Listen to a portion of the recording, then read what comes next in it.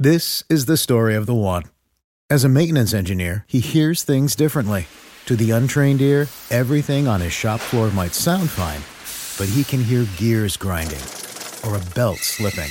So he steps in to fix the problem at hand before it gets out of hand. And he knows Grainger's got the right product he needs to get the job done, which is music to his ears. Call, click Grainger.com, or just stop by. Grainger, for the ones who get it done.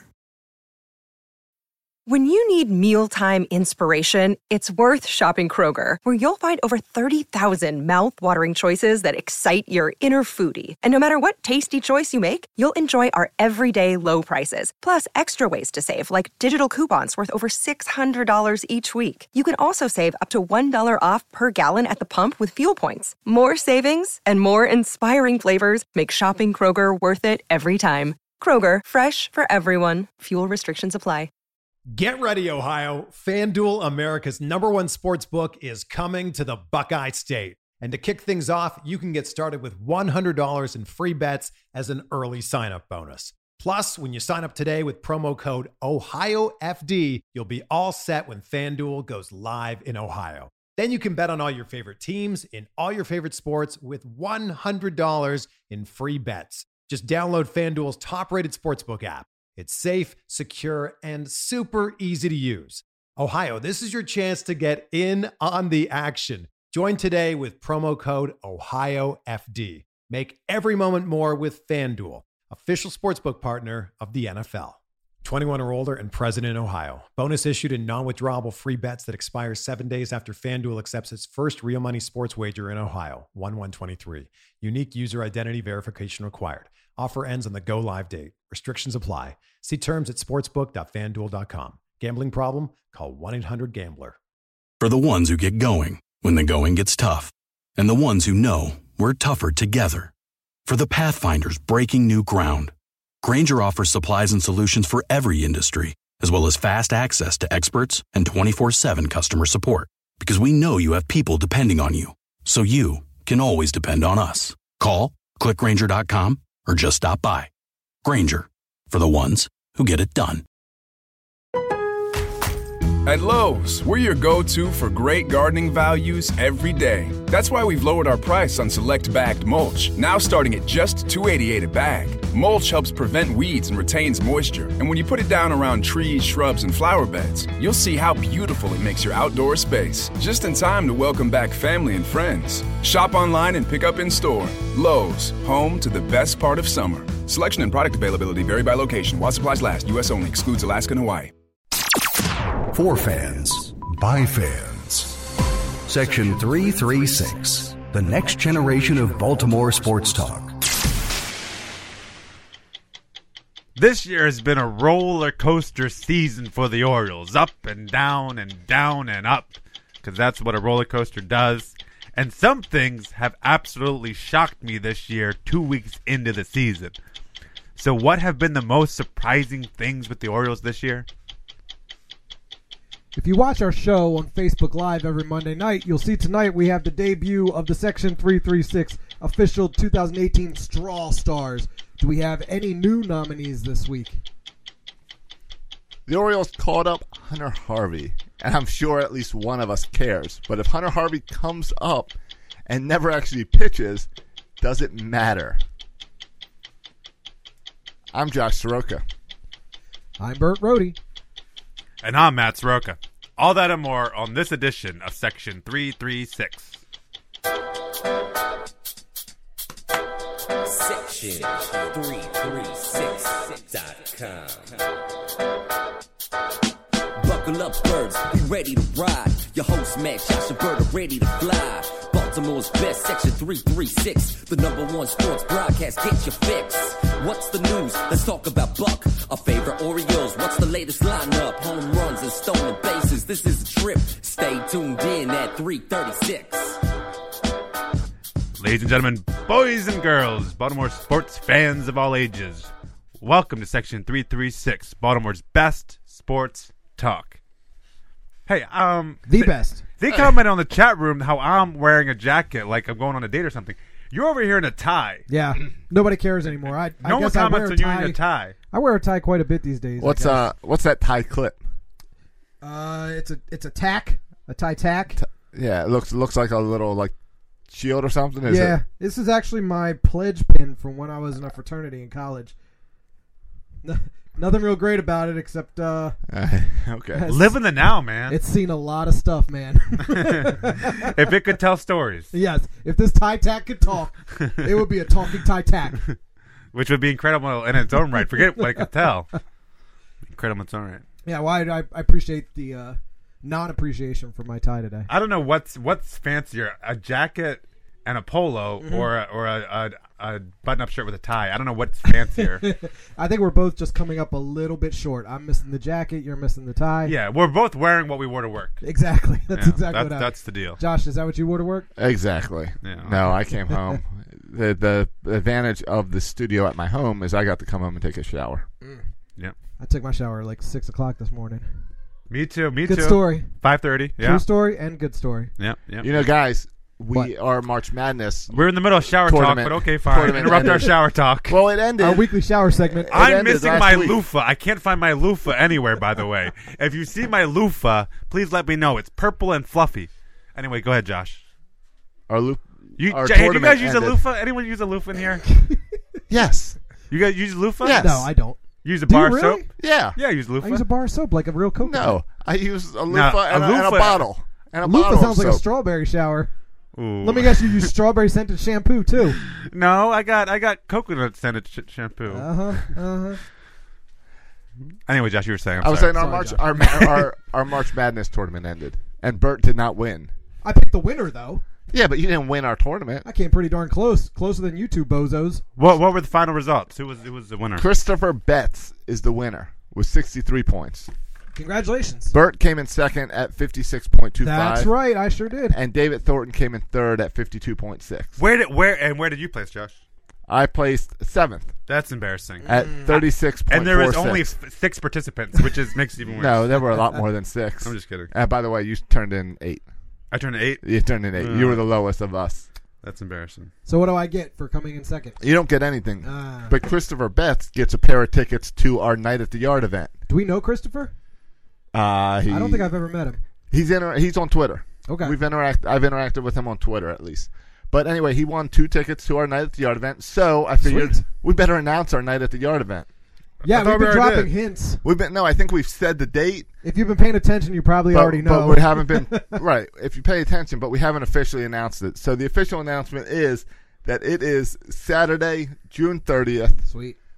which is the Oriole Hawaiian Shirt Night. Even better. So the Orioles jacked up the tickets. So I think it's $35 for a ticket to come sit in section 336 with us, with Christopher Betts. And That's a heck of a prize. Then, the if rest we of the get 2 free coconuts. tickets. Yeah, it's we should have looked at the price of tickets before we offered that. But either way, Yeesh. he won, and I was so close to getting free tickets. right. So thanks to Loop League for sponsoring that contest with us, Absolutely. and I'm sure we'll be doing more stuff with them in the future. Very good. So That's and- right after I get back from France. So Right. I'll have my French lingo. So if you want some, Je déteste la pêche. Yeah, je joue au baseball en été. right. So tickets are available right now on section336.com. Just on the little tab, it says Oh, they're Night at already the there, Yard. huh? Well, when the show goes out, I don't know. The if show it's- goes out now. I don't We're know. Live. This Facebook It's Live. happening right now. Facebookers. This is it. It'll be out by Tuesday morning. They will be live by Tuesday morning. You will be able to purchase them.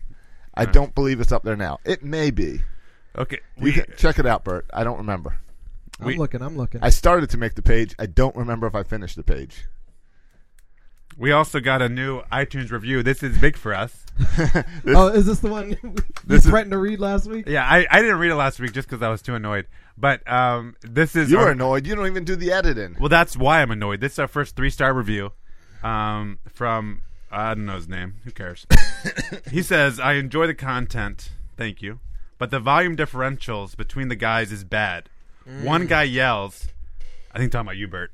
One guy yells, I am a little loud. I'm the zany one. and the other 2 are normal, and I constantly have to adjust my volume so I can hear it without blowing my eardrums out when Bert talks." Oh, yeah, so it is you. He calls you out. Thanks, guy. Yeah. So And my issue with this review isn't fine. Give us 3 stars. Be honest. And there Yeah, was. but- I went back and listened to that episode he was talking about. It And was- there was volume differential. yeah, it was probably a from our own homes Yes. episode. Yeah, it was from our own homes episode. So that struggles a little bit. We're still working on that, Yeah, figuring that out. But I think you should be able to give individual ratings for all three of us. Ooh. And give, like, me 5 stars, give Bert 2 stars for blowing out his eardrums, Sorry. and give Josh 1 star for being in charge of the sound mixing. And give me 5 stars because I did nothing wrong. I was thinking kind of similarly, except we need to work on a custom Section 336 app, because here I've got these little faders on here where I can control the volume of the iPad, my mic, your mic, Bert's mic. Mm-hmm. We need to give that to the coconuts. Ah. So that while you're listening, you can turn Bert down. You can turn the individual sounds down. Hey. Turn whenever the intern was on, you'd have to turn him way up. Yeah. Or you probably just want to turn him down, actually. The intern, when he's Oh, on. come on.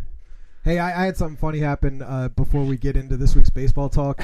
I was meeting up with an old friend of mine this weekend, and he wanted to hear about the podcasts. And I said, Section 336, we're kind of a big deal around here, man. And he's like, well, if I just Google Section 336, will that be the first thing that comes up? I'm like, yeah, definitely. It's section336.com, Facebook Live, every Monday night, 7:30 p.m. Oh, was it? So he pulls up on his phone, Yeah. and it didn't come up first. What came up first? Well, he had a typo in there, and he put in Section 366. And the first thing that came up was Section 366 of the Indian Penal Code, which is code for kidnapping, abducting, or inducing a woman to compel her marriage and to marry a person against her will in order that she may be forced or seduced to illicit intercourse, and knowing that it will be likely that she will be forced, etc., etc. So I just want to make sure people are clear. We're Section 336, not 366. That's a completely different thing. Yeah. And we had no party to that. And Section 336 of the FAA rules is all about drones, but we're pro-drone. Pro-drone. We're pro-drones, regardless of what Section 336 says of the anti-drone. We're pro-drones? We're pro-drones. Okay, fine. I've talked on this show at length about robots coming and destroying us. Yeah. I think drones are part of that. Have you watched, whatever, have fine, you watched pro-drones. Elon Musk movie yet? I didn't know he had a movie. Yeah, I'd be dead before. yeah, there's a movie that he wants you to watch about computers coming to life and killing you. Oh, yeah, that sounds about right. That sounds about right. You know, very you and your conspiracy theories fits right in. Okay, not conspiracy theories. It's happening right in front of our eyes, but whatever. Let's get to baseball. It has been an exciting show full of loofah talk and robots. No, it's been an exciting week of Orioles baseball. You know where we could use robots? Strike zones. Yeah. Boop. Oh, I've been saying that for years. Now, I was ready. I would like to apologize. After the Houston series, I had completely lost faith in this team. I thought my AL East prediction of winning the AL East was ridiculous. Right. And if you would have asked me after the Houston series, I would have said maybe this year we'll win 40 games. It was a little bit extreme. And everyone was like this. We overreact so much. Right. And then the Yankee series happened, and we talk about this all the time. Baseball is a game of inches, and things just kind of went our way enough for us to win 2 extra inning games. So we took that series, and all of a sudden, after winning the series against the Yanks in some really unbelievable baseball games. Really fun games. Fun and just interesting, weird games. Right. Saw 3 plays that you never see. Yeah. Now we're left. We come back home to play Toronto in front of 10 fans, and things are looking up. And I feel excited about this team, and we're going to win the AL East, and we're unstoppable again. It's just amazing how things can turn from series to series. And there's 162 games, but it feels like every series matters so much. We're going to win the World Series as long as we never have to go to Houston. If we can just play the Yankees every time, the overrated Yankees every time, we would dominate. Did I see somewhere that we haven't won a single game in Houston since 2015? Does that sound right? Yeah, yes. That sounds right. Yes. They've swept us every time we've gone to Houston. Yes. But I also saw that we only won 2 games in New York last year. Well, and we already beat that record. We already beat that record, so. Yeah. So going at the end of last week's show, we make our picks for the week, and you said 1 win.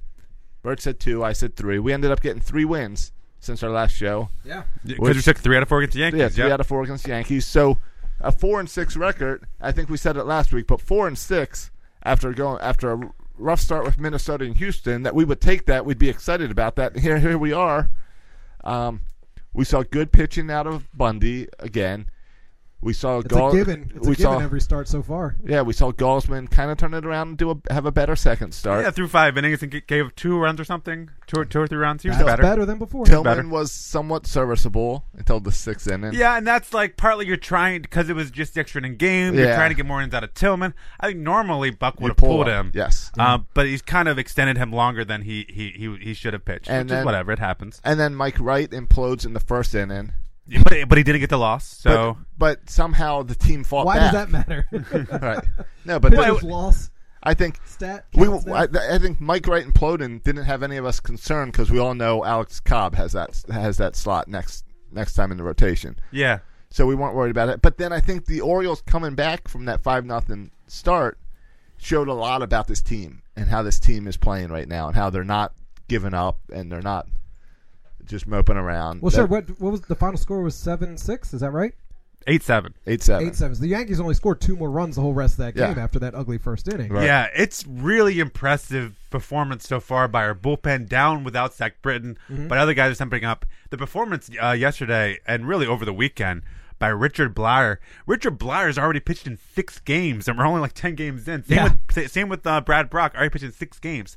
And Bleier's going out there throwing 2 innings every time he enters the game. It's incredible. Bleier last night was talking to Rock. This is a great quote. He said, "I told Buck I had 9 years in the minors, so I had 9 years off. I'll pitch every day for the rest of the year. I really don't care. As long as I'm in the big leagues, I'm available." And that's the attitude you want from as long as he's pitching good. Friday, Saturday, Sunday against the Yankees, he went 1.2 of an innings and 3 innings, and in all that he only gave up 1 hit. Yeah. It's just super impressive performance by the bullpen. And about guys, we're not talking about just Michael Givens and Brad Brock and Darren O'Day. Other guys like Bleier, Pedro, like Pedro Rojo. All these other guys are stepping up. Miguel Castro, I know he gave up a run, but even Miguel Castro, these guys are stepping up big time because they all need to contribute, especially when your guy only throws one. I mean, we saw Tanner Scott come in yesterday and pitch pretty well. Roja impressed me because he pitched 4.1 innings and only gave up 1 hit. Yeah. And we say 4 1/3, not 0.1. Fine, 4 1/3. 4 1/3. But I mean, in my notes I put down 0.1, but yeah, 4 1/3. At least you got notes, Bert. I brought the strawberry. All right. These were my notes when I was when I was hopped on the other podcast for a little bit. I said I need to write down some notes, takeaways from the weekend. But like to see that out of a Rule 5 guy, where we're used to just hiding Rule 5 guys in the bullpen. Yeah. Now Cortez, I'm still not sure about. But Pedro has shown that maybe he can stick around and be helpful. Well, I said this before the season started with Pedro. And his performance has not surprised me at all for 2 reasons. One, he was really good in spring training. He had nasty stuff. I watched him pitch in spring training, the televised games, and he was throwing nasty stuff. Secondly, it doesn't surprise me about Pedro because he is only on this team if he can be used in these key situations. Right. Because Buck can't hide 2 Rule 5 pitchers. It's not going to be a Jason Garcia situation here. If Pedro Rojo is on the team, he's going to have to pitch in these key spots. So everyone's freaking out that we would pitch a Rule 5 guy in this key position. Well, he's going to continue to pitch in this key position because you can't hide two Rule 5 guys. And if he performs, he's going to stay through the whole season. If he doesn't perform, he's going to be gone. But there's no hiding Pedro. He's going to pitch. You can maybe do the long relief thing with Nestor Cortez and only put him in blowouts, but you can't do that with 2 guys. Yeah. So Pedro's going to pitch or get out. And honestly, I think Pedro is probably a better option than anyone we have at AAA anyway. So you might as well keep him.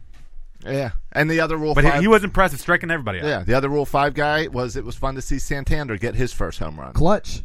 And he's been getting some hits. So he played all 4 games in New York. Yeah, that's... Talking about one of my big surprises. There's been a lot of surprises this year for me. Check that one off the list. That's one of the really shocking things. Is not it's that Santander. I mean, he hasn't played that well, but the fact that Santander has played so much. Right. I mean, he's played so far in 7 of the 10 games, has 29 at bats. I thought like this was you're holding him till for the 44 days up. Or whatever. Yeah. Yeah, and he hasn't played, but he's been playing the outfield. I think he's been a lot better at the outfield than people thought he'd be at the outfield. Right. Yeah. Because originally we were talking about like a DH type, but he's playing the outfield, and so I mean honestly, and part of this is it's interesting, right? When Trumbo goes out, this team has a lot more flexibility to do some certain things. Right. Yeah. Whereas Trumbo is plugged in there every day at that DH spot. Now you can put different people at that DH spot and rotate who's playing right field. And that's what I've noticed this week is Buck. We always talk about how Buck never uses his bench.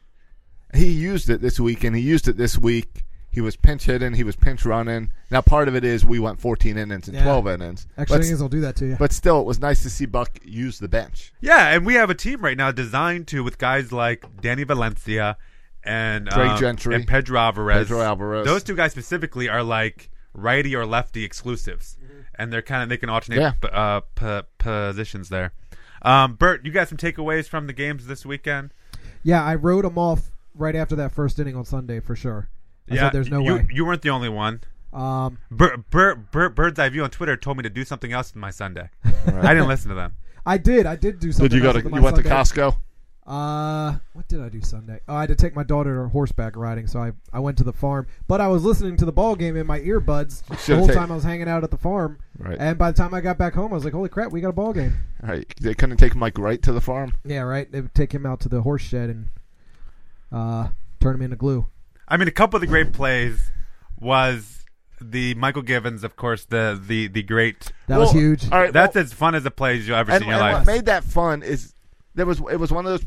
There was these three plays that you never see, and with the Mike Wright one, it was one where Michael Givens one. It was one where we all thought we knew what the rule was, but we're not quite sure about the rule and how the rule plays into effect in this. It's because he was trying to catch the ball. I don't know. And I was looking I thought, all right, well, by Monday, we'll have a official Major League Baseball ruling on what happened there. Yeah.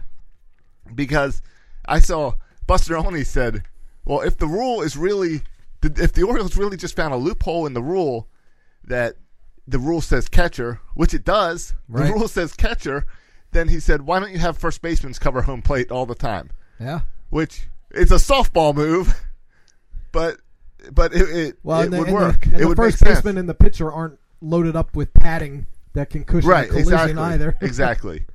But then the rule should be only the catcher can block the plate because he's the one wearing all the padding. Right. Well, or you go with anyone but the catcher because it's a fair no paddings on both sides. Yeah. Even though the whole point is to protect the person blocking the plate. Right. It's not to protect the runner. The runner's coming in full speed, even if he's stupid and doing a head first dive. Who calls that rule? Hunter Pence? Is he a strawberry? No, it's Buster Posey. Buster Posey. Yeah, Buster Posey. The guy with the Giants. And I don't think it was his fault. He didn't want the rule. I think it was the fact that they lost so much money on that contract because of that. Okay. Well, I don't. But so it was either it was twofold. It was either it can be anyone but the catcher, which is a weird loophole that you think baseball will fix right away. Right.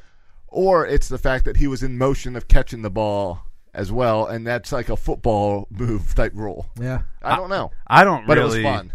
Understand Josh's obsession with the rules. The reason that play was they great. Play a game with rules. The reason that but that's the rule matters because it's going to happen again. But that's not what made the play great. What made the play great is the guts of Givens and is we lost the game. It was a wild pitch. There was no way we were going to get this guy out. And Givens, no one does this. Everyone runs like it's a pitcher. You run like you flail your way to the plate, and you like cut. You try to catch the ball and kind of flail your glove at him as you run by home plate. But he didn't. He did this awesome, like, instinctual, like, something you can, I don't know if you ever practice this move, where you just slide and dive in front of home plate as you tag the guy out. That's what made the play great. Right. You can debate the rules all day. It was just a cool, instinctual play. Yeah, it reminded me of Willie Mays Hayes, like when he does the split sliding across home and stuff. Just silliness.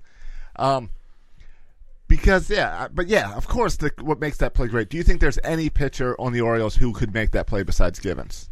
Yeah, I don't know if that's going back to his shortstop experience. That was diving my in the thought. hole. I don't know. That's interesting. I don't think anyone else could do it.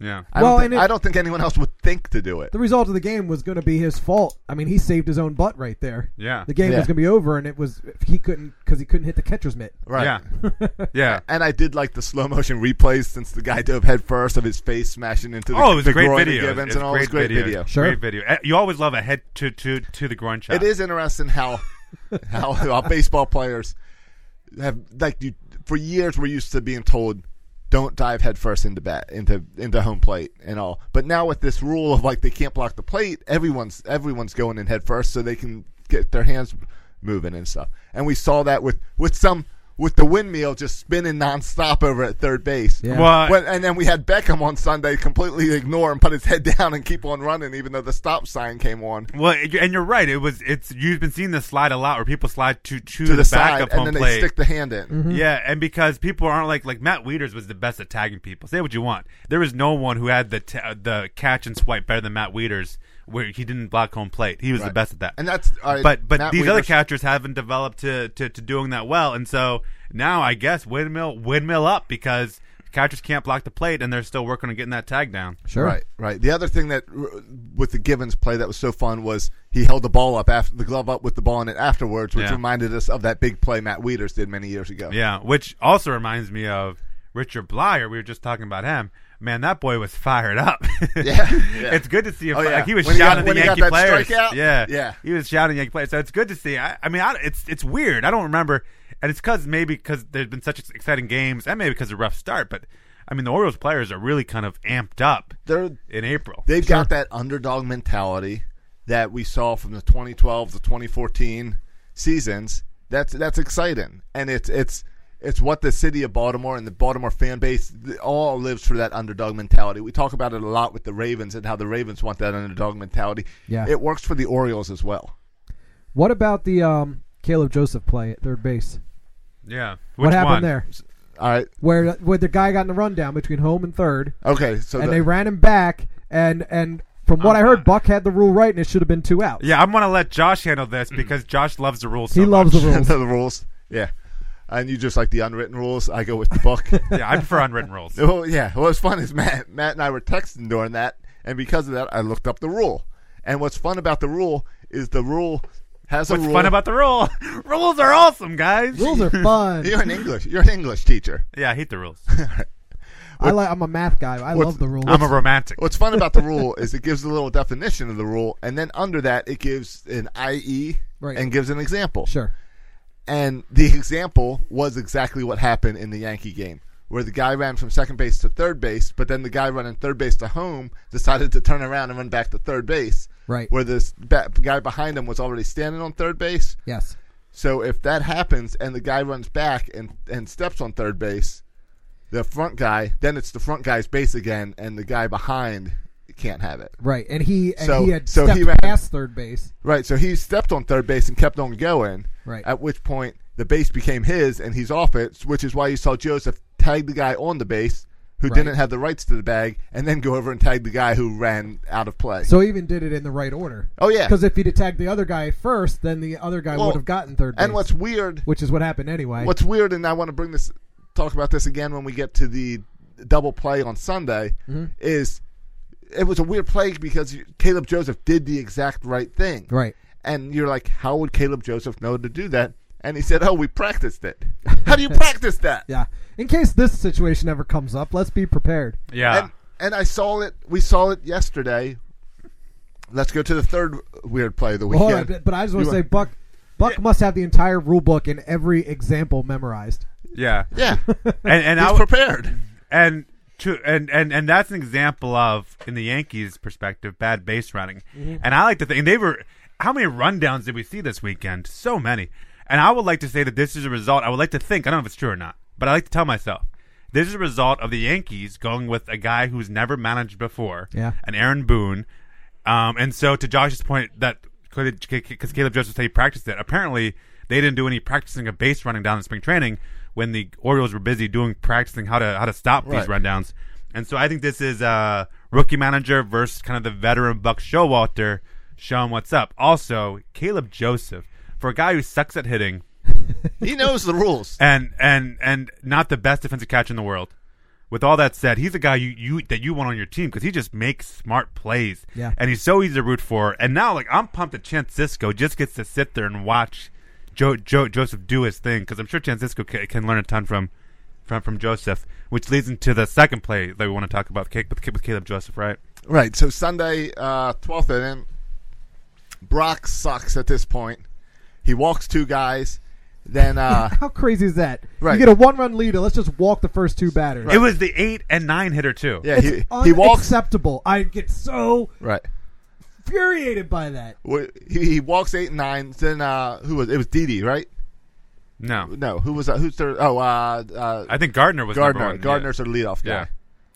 So Gardner's up as I'm distracted by the ball game. Or it's starting to rain. Yeah, it's raining, but Manny hit a dong. All right, Gardner's up and he bunts the ball, and you all know the bunt's coming because it's no outs, 2 guys on. Sure. Brad Brock reaches down for the ball and fumbles it. Barehanded. Yep. So bare hands. So now we got bases loaded, no outs. We all assume the game is over. And Aaron Judge goes up. So we're all expecting a grand slam. There's nowhere to put him. Right. 0 outs. 0 outs. I mean, it's like, all right, grand slam. Well, at least we took 2. At least we split the series. Yeah. So he goes up. He hits the ball, and it just dribbles in front of home plate. Rookie of the year right there. Brock is able to grab it, throw it home, and Caleb Joseph turns and throws it to third base. Gets a lead runner. Now, here is what is weird. Or the second lead runner. You already got the first lead runner. Right, so he got both. He got double play. Yeah. 1, 2, 5. Yep. You never see that.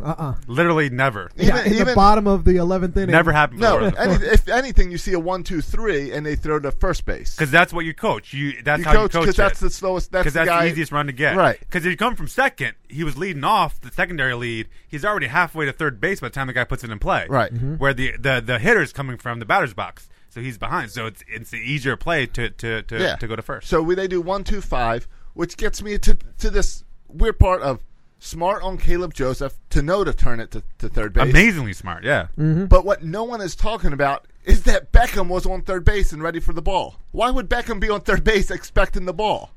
Because the play says throw it to first base. Well, the Orioles must have been practicing this situation as well. It makes no sense. Or Beckham is a bad third baseman, and he just got lucky being where he's not usually supposed to be. There's no way. We've seen Beckham play. He's not that great at third base. But I know, but it will make sense that he's where he's not supposed to be, but in that exact time, right? But that's where he was. But that, again, that is where he's supposed. I mean, where else is he going to be? That is where he's supposed to be. Yeah, right. But again, it speaks to this whole: the Orioles don't have the best players, but they might have they have the best manager. They might have some of the best coaching, and they might maybe work harder than some of these other teams. Yeah, I think Sonny's a good example. Outside of Manny, there was some frustration, Manny. If you switch coaches, switch managers, the Yankees win that game. I think that yes. result never happens on Joe Girardi's watch. That's probably true too. That's probably true too. It also helps when you have their number 3 hitter.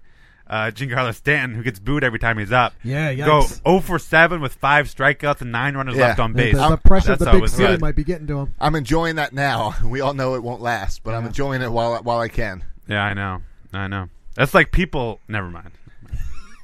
People jumping on Kobe Rasmus. I never seen enough shade for a player as there's a Kobe Rasmus. Oh yeah, and he's has 20 at bats. Right. Yeah. It's like 20. That's like the equivalent of 5 games he's played in, and people think he's the worst thing to ever been created. Just ask Jason LaCampagna. Yeah, I mean it's ridiculous. Crazy. People are freaking out. We all need to reunite and get back together on our hate for Mark Trumbo. Yes, not Kobe Rasmus. It's just because Mark Trumbo's been hurt, and we're looking for someone to hate, and so we jump it all on Kobe Rasmus. Speaking of people to hate, can you explain this to me? We are not reporters.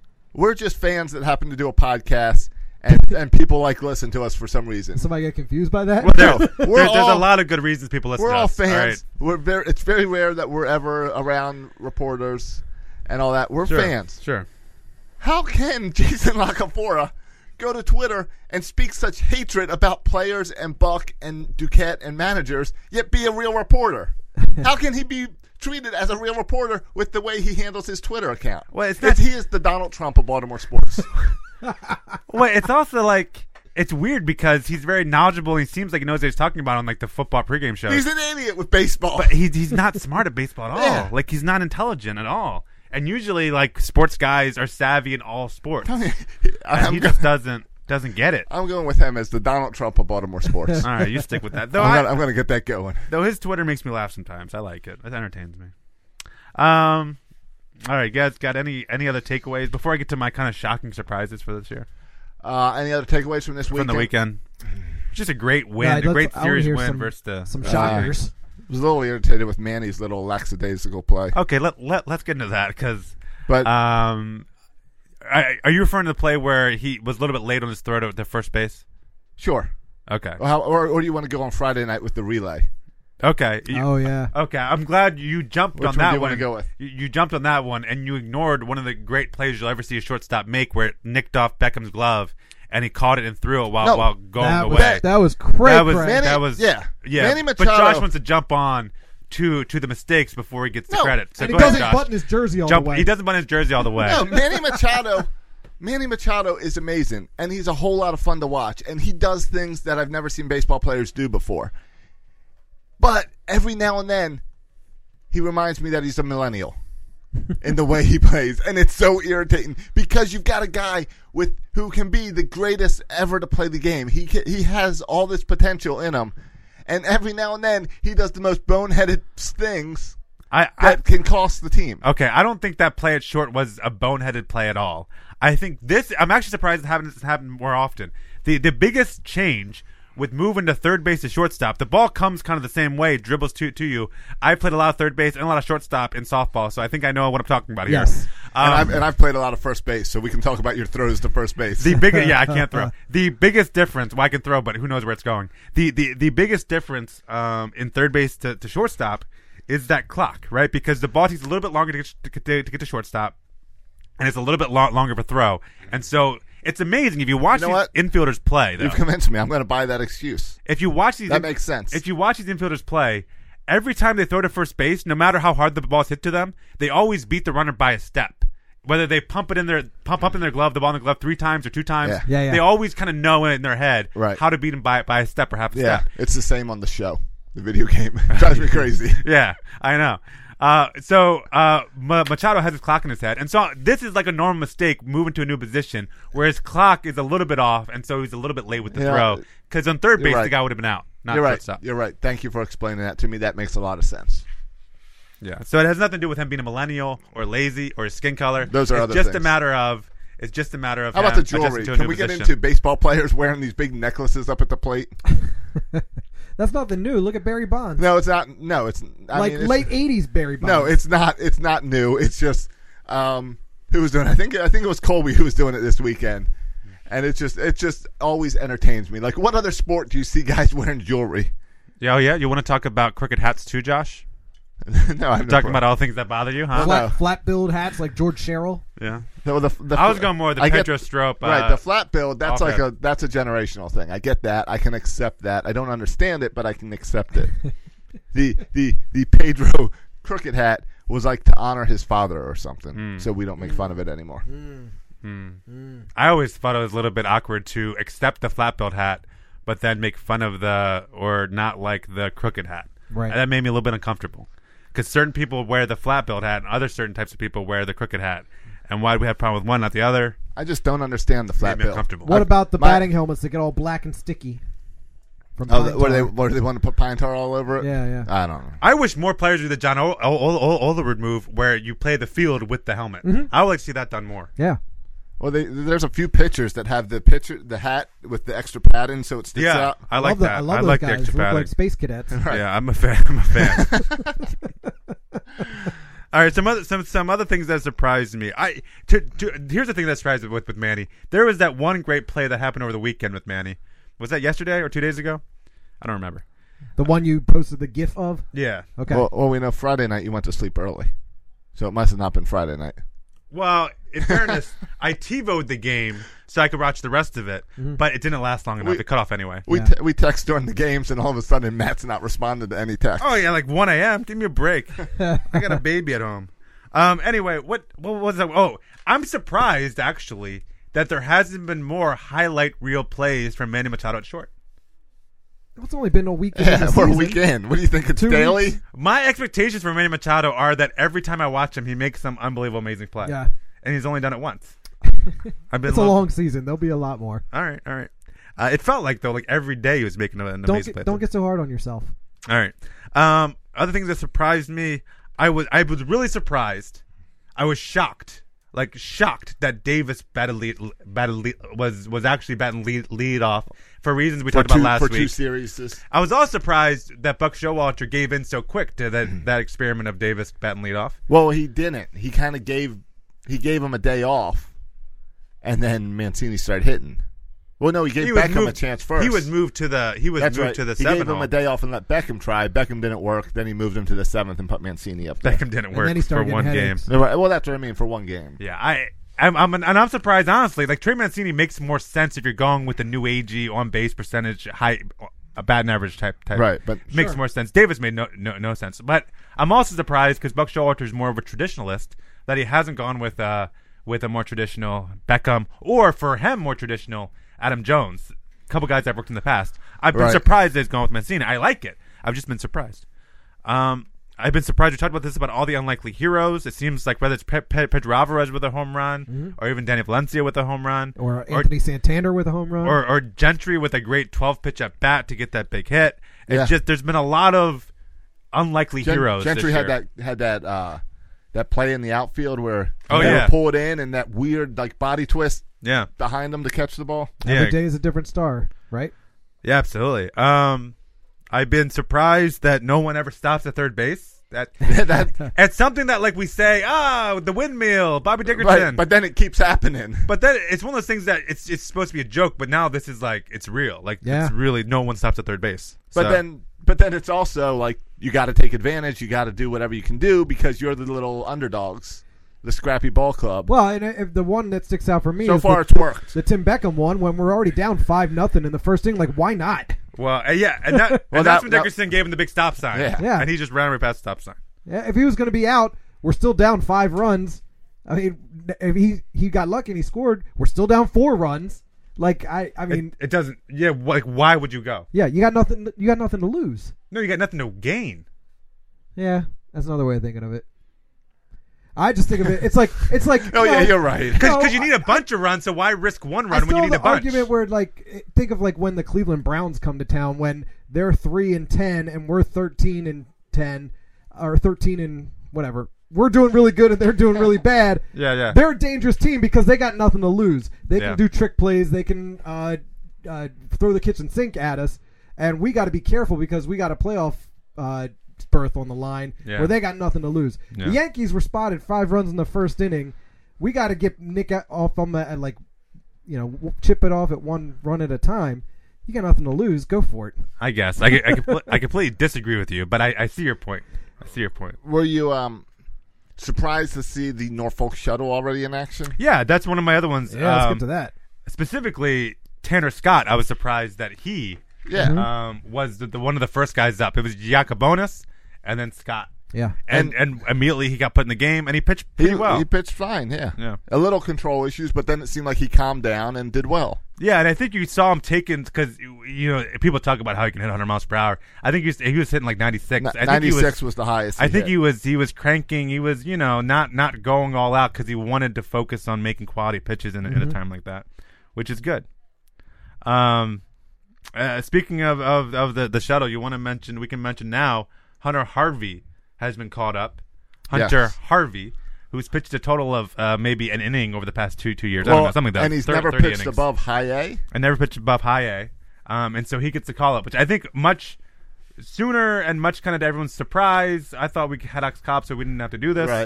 Right. And he was supposed to pitch 3 in Bowie tonight for his first game of the year. Yeah.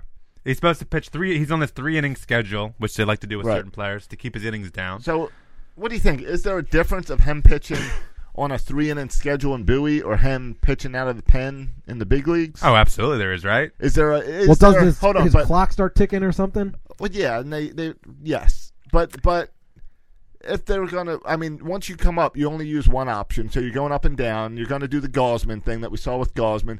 But do you think there's a difference for him in preparing his arm and coming back from Tommy John, whether he's pitching in Bowie or pitching in the big leagues? Oh, absolutely, right?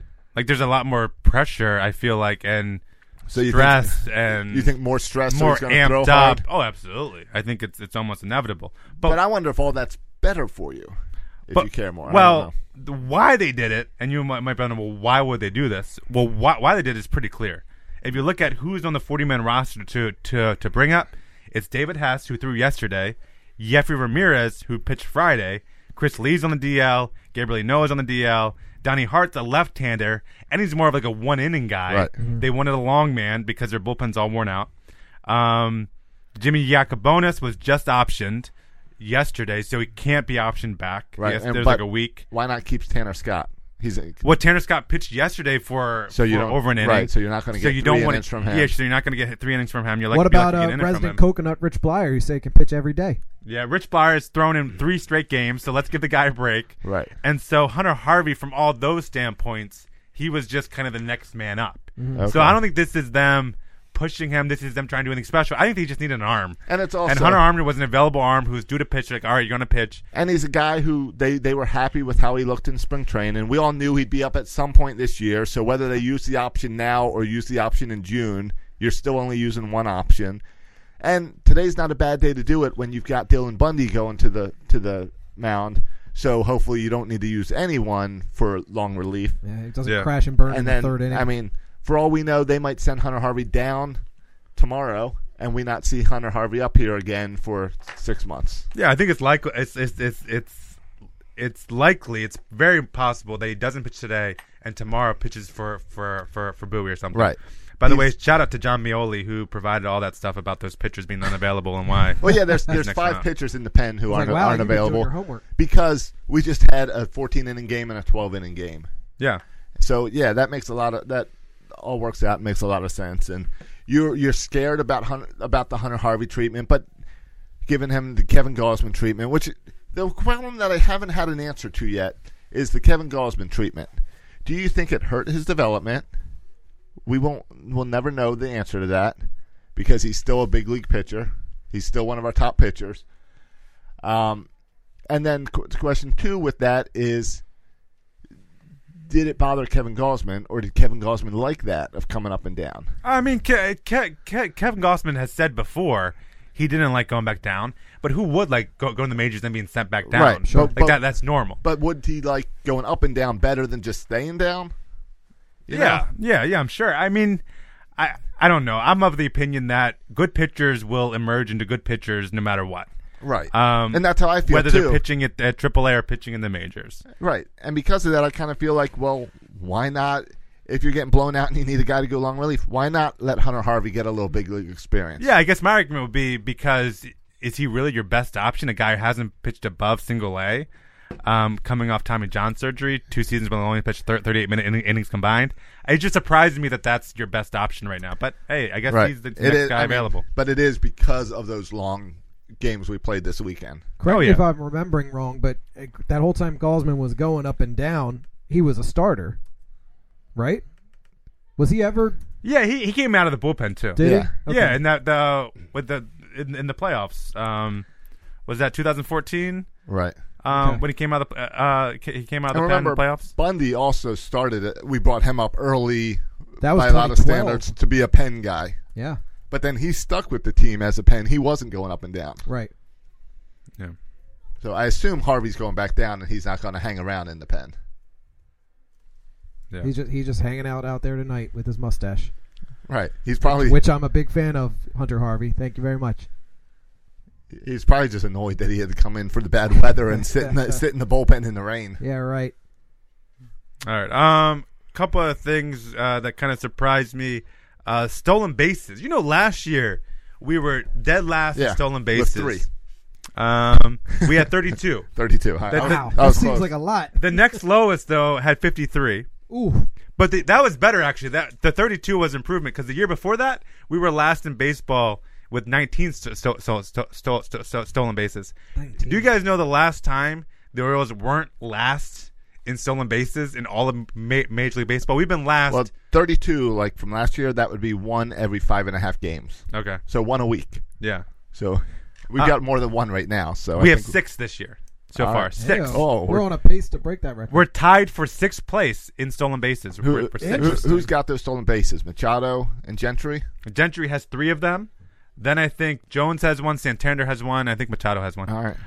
But do answer my trivia question. The Orioles have been last in all of baseball in stolen bases. When was the last time we weren't last in stolen bases in all of Major League Baseball? When we had Brian Roberts. Brady Anderson. I hope not. I'm going with 2004. No. Whoa, you're telling me the last 14 years we were dead last in baseball? You guys make it sound like a lot worse. That's a pretty long streak. That's true. I'm going to go with 2011. Isn't that when Brian Roberts died? It's 2013. Okay. Do you know who led our team Markakis. in stolen base in 2013? Nick Markakis was there, had a good year. But another outfielder by the name of Nate McLouth had 30 stolen bases. I didn't know he had 30 stolen bases. I didn't remember that. We had a T-shirt. That's right. Yeah. So that 2013, 2014, 15, 16, 17. We've been last place in stolen bases. That's pretty impressive to be last. It's pretty impressive for all those years. But this year we have 6 already, so we're stealing like crazy. Yeah, 6 out of 10 games. That's I don't know what the math is. And we haven't been caught this year yet. 60%. Yeah. Yeah, I know that. 6 out of 10. That's why we got Bird here. The question is, what's that mean at the end of the year? That's the accounting there for you. All right. 97. We're on pace for 97 stolen bases. All right. The other thing that surprised me is how much we've sucked at hitting. We have one of the lowest batting averages in all of baseball. Yeah. Until this weekend, have we you did watched better. this team the last 6 years? Yeah. We are guaranteed to have quite a few. About one game a week, we don't get a hit till the 7th inning. Yeah, but it's been especially bad. I mean, if you look at like proven hitters, I mean, you're talking about Chris Davis, fine, but batting 100, and then you have Tim Beckham batting 186. Scope has been off to a struggling start, batting 217. Trey Mancini, 231. It's just all these guys we only have going into today's game. We only had 3 guys with a batting average over 250. Just 3 of them. So the batting average has surprised me. I also think I want the nerds to get on this. Nerds, look this stat up. Make this stat up. From those who wear the most winter gear, in the whole parka thing, they got the hood, they got the mask. They're ready to go on some kind of ski slalom. For those guys, I want you to compare their batting average to people who don't wear all that kind of equipment. Yeah. Because I think our worst hitters, because they can't hit up there because they got so much kind of cushioning, so much they're not flexible. They can't even swing the bat right because they got the parka on and the mask on. They probably can't even breathe or see the ball because they got all this stuff going on. And so you look at guys who wear that, like these big strawberries like Santander and Beckham, and you wonder why they can't hit the ball. Well, you couldn't hit the ball either if you were wearing all that thick clothing and 10 layers and all that nonsense. Tell me what you think of this. Think back to when you were in high school playing baseball or even church league softball. You ever go out into a game where it's like 40-some degrees and hit a ball with a bat?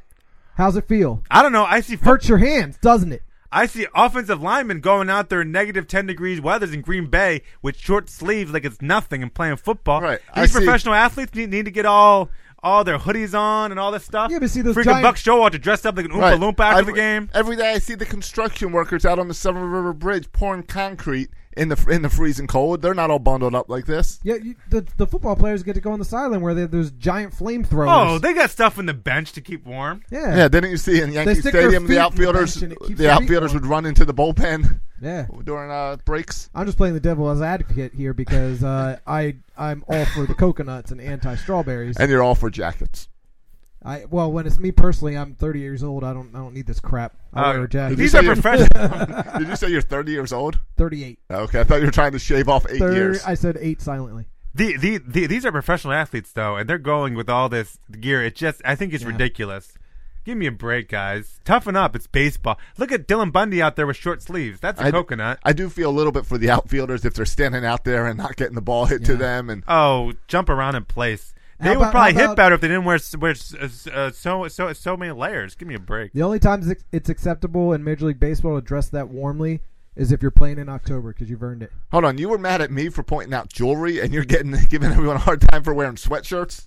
I would rather Under Armour. I would rather someone wear jewelry because that's cool at least than go around with. You and I have 2 different definitions of cool. Okay, I guess we do.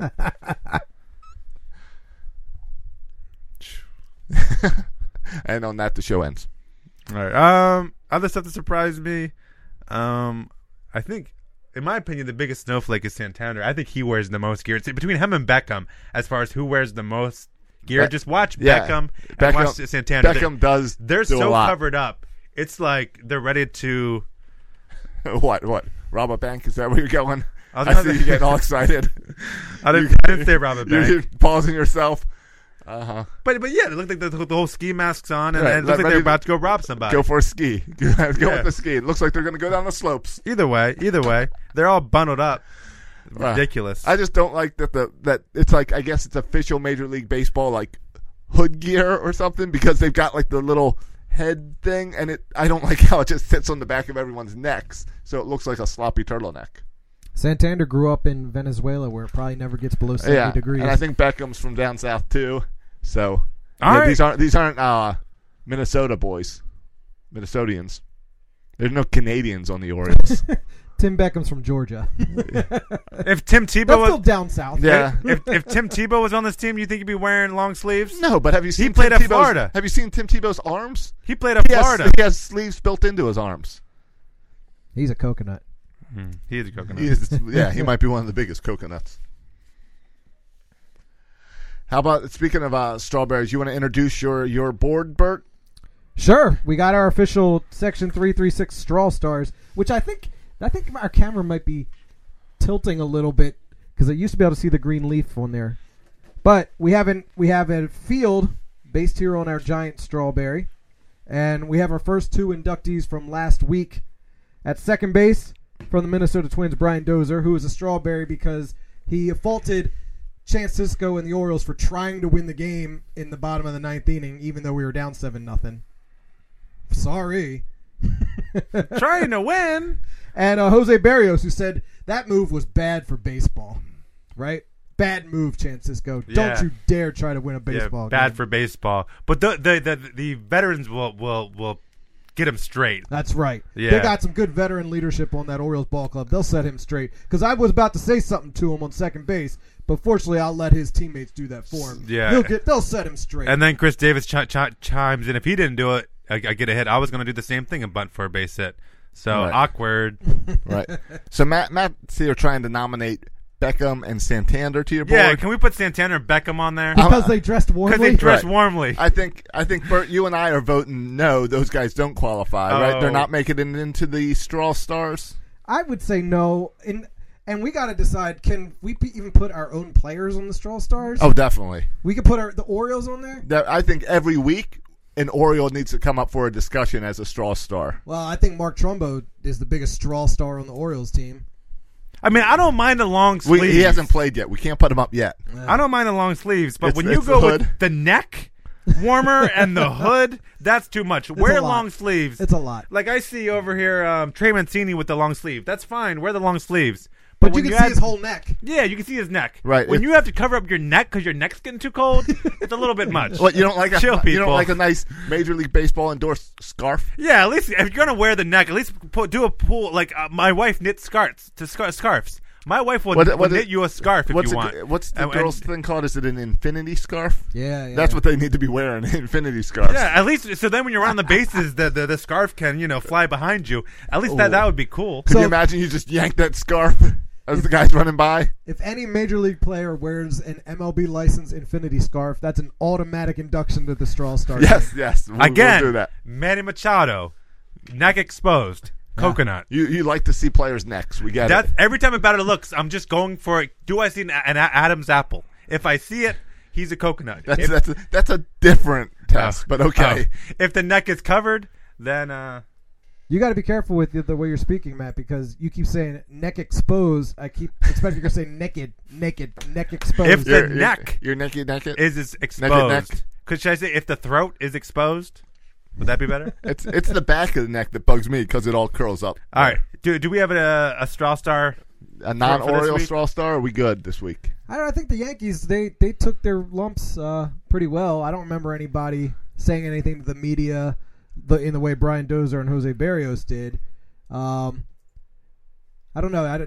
Nothing really jumped out at me to the level that those guys were against Minnesota. And the Houston Astros just whooped us, plain and simple. Did you see the Brett Gardner gif? No, Which remind Brett me. Gardner gift? Of him taking out his aggression on the dugout? Yeah, but No. Mike Wright did the same thing. That's true, Mike Wright. Yeah, but guys, we are biased here in Section 336. Yeah, but we've seen lots of players take out their aggression. I think you got to go to a David Ortiz type level to get onto the Straw Stars. Fill me in on this Brett Gardner thing. Matt's 'cause trying. I might He's consider- sitting there playing on his phone, trying to find. Because I quote tweeted with a bunch of strawberry pics, and I don't know how many people understand when I'm tweeting strawberries what it means. But here's the thing I tweeted out. It's a Utah Street Report tweeted out Brett Gardner Oh, my after gosh. getting out, taking his bat and just going bananas on the dugout. Yeah, he's Isn't that beating a the coconut? crap out of a recycle bin. Yeah, and all the that is a strawberry move, not a coconut move. Yeah, Brett Gardner is a bit of a. Every time I saw him, he was striking out. He's a bit of a hothead. That Yes, Brett Gardner. I think that's pretty. He's my nominee for I strawberry. think that's pretty common, but I think you normally see guys normally go down into the dugout to deal with that. Yeah, I mean he's going to town on the water cooler. Is that a water cooler? Is that what that is? I don't know. I'm watching it. I think it's a recycle bin. Oh, recycle bin. Yeah, look closely and see if it okay. isn't, if it's truly a recycle bin. Yeah, then that locks him in for the Straw Stars. Who beats up a recycle bin? He hates the environment. Yeah, someone who hates the environment beats up a recycle bin. Of course, that has some coconut tendencies. I know. too. I kind of like, the environment. Yeah. Putting the paper in the recycling going to save the world, isn't it? Oh, give me a break. Yeah, so that's actually now I'm starting to think he's a coconut for beating up a recycled bin. Are you telling me I need to make a giant poster board of a coconut now? I think we need to have a coconut of the week too. I've got if you're going to have a strawberry of the week. I have a strawberry nominee. A Coke Star. My strawberry nominee for the week is, where's the guy's name? Marty Foster. Do you know who Marty Foster is? No idea. He is an umpire. This is the one I mentioned He the other was day, too. the umpire Okay. at home plate for the Nationals game this past week. Okay. When Anthony Rodon struck Rendon. out and he tossed his bat towards his dugout, Right. and he got ejected immediately. He literally did not didn't say a word. Anything. All He he, did didn't was open his toss mouth. He just showed that he was irritated and tossed his bat, which happens on every single strikeout. Yeah. Yeah, there must have been something else going on here, but it was what we like to say a hashtag ump show with the Yes. Nationals. Yes. Yeah, Joe West, who was the crew chief after the game, said that there was more to the ejection than just that one pitch. So I don't know if he was making a little comment at every pitch, but either way, for the bat toss to be the trigger is ridiculous. So I don't know if we allow umpires in the Straw Stars, but I'm putting in Marty Foster as my nominee. The ump show is something that occurs constantly throughout baseball, and this, I don't know if we should put umpires into the Straw Stars because it's going to be loaded with umpires who made it all about themselves throughout the course of the season, and I don't want to have to Google image search all these umpires and print pictures of them. Well, we're seeing it tonight in the Oriole game as we're talking about umpires and the As ump we show. speak.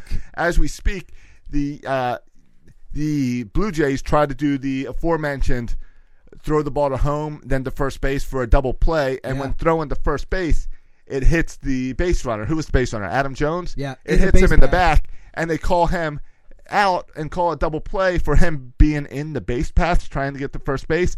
It makes no sense. The catcher threw him because the catcher threw from home plate. We see this move all the time with a little dribbler where they take 2 steps in front or behind to not throw the ball down the base paths. Right. There's no way that should be a double play, and it's really frustrating when the umps are taking control of games like that. What's the rule there, Buck? Buck has the rule book memorized. Yeah, Buck's out there arguing, and it's got to be that. I always thought it was the player owns the base path that you throw around the player. Right. That the player can't interfere or whatever. So that's irritating that it's not. I guess it's not reviewable. Unless it's at second base, then the base runner has to give himself up, right? Right. But at first base, the guy has no clue. He can't run backwards. Yeah, first of all, this is like Josh's dream, another play to go to the rule book at. Josh is like, let's bust out the rules again. Josh is like loving the Orioles I'm not pulling now. out the rules. Josh is loving the Orioles. Right now he's going on his phone. I bet he's Googling rules.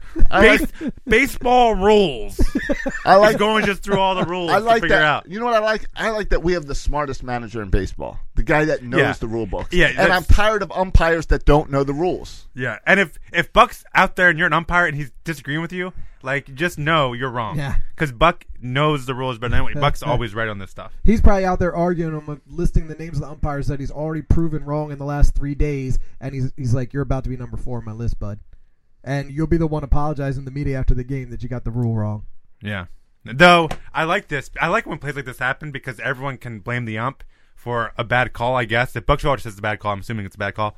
And everyone forgets that with the bases loaded, Adam Jones swung at a ball in the dirt and grounded it right back to the pitcher. True. No one remembers that. Yeah. They just remembered the back call by the ump. So this is good news for Adam Jones Right. because no one will be talking about the fact bases that he loaded just and bases loaded went out and he did dribble and he pulled what I like to call an Aaron Judge. Yes. With the bases loaded, less than 2 outs. Apparently, the umps say that Adam Jones was out of the baseline, which I don't know what they're talking about because what I saw is he was like on the baseline. Yeah. No. All right. Well, so we have no real candidate, but The umpire, Okay. Marty West, Okay. whatever his name was. yeah. But we would encourage our Section 336 coconuts because we can't watch every minute of every game. Right. So if you see something that happens and you think it's a strawberry move, just tag Burt Rohde and a pic of a strawberry. Yeah. Or comment on our Instagram page where we've got a picture of the strawberry board. Yeah. Oh, yeah. I thank my daughter for helping me make this super sweet giant strawberry. Oh, shout out to Matt Kinsey. I don't think she was named after you. Matt Kinsey. Kinsey. Pretty sure it's pronounced Mac Kinsey. But I just call her Kinsey. All right, fine. It's way easier that way, yeah. All right, fine. So, hey, we got to wrap this up soon. But we got 7 games. I've got places to go, but let's talk about next week. It's tax season, boys and girls. Jacob Rock wants to know why Bryce Harper's not on our Strawberry list. Well, because he's hit like 7 home runs already. Right. Does not mean, that doesn't make you That strawberry. overrides any strawberry. If as long as you're producing. Yeah, I but mean, Bryce Harper's always he would have been the MVP last year. He's always on Strawberry Watch. We've got 7 games between the close of tonight's game and next week when we come back to record. Next Monday is an 11 a.m. game in Boston. It's that Boston holiday game. How come we're always playing in that game? Yeah, we always play the Boston Day. Yeah. Freedom Day. But they're saying Alex Cobb will pitch on Saturday? Why? Yes. So- Why does Alex Cobb? Why is it taking? Can I ask a stupid question? Why? Yes. Why does it take so long for him to get here? Why could he not pitch from day one? I don't understand that for the life of me. I don't.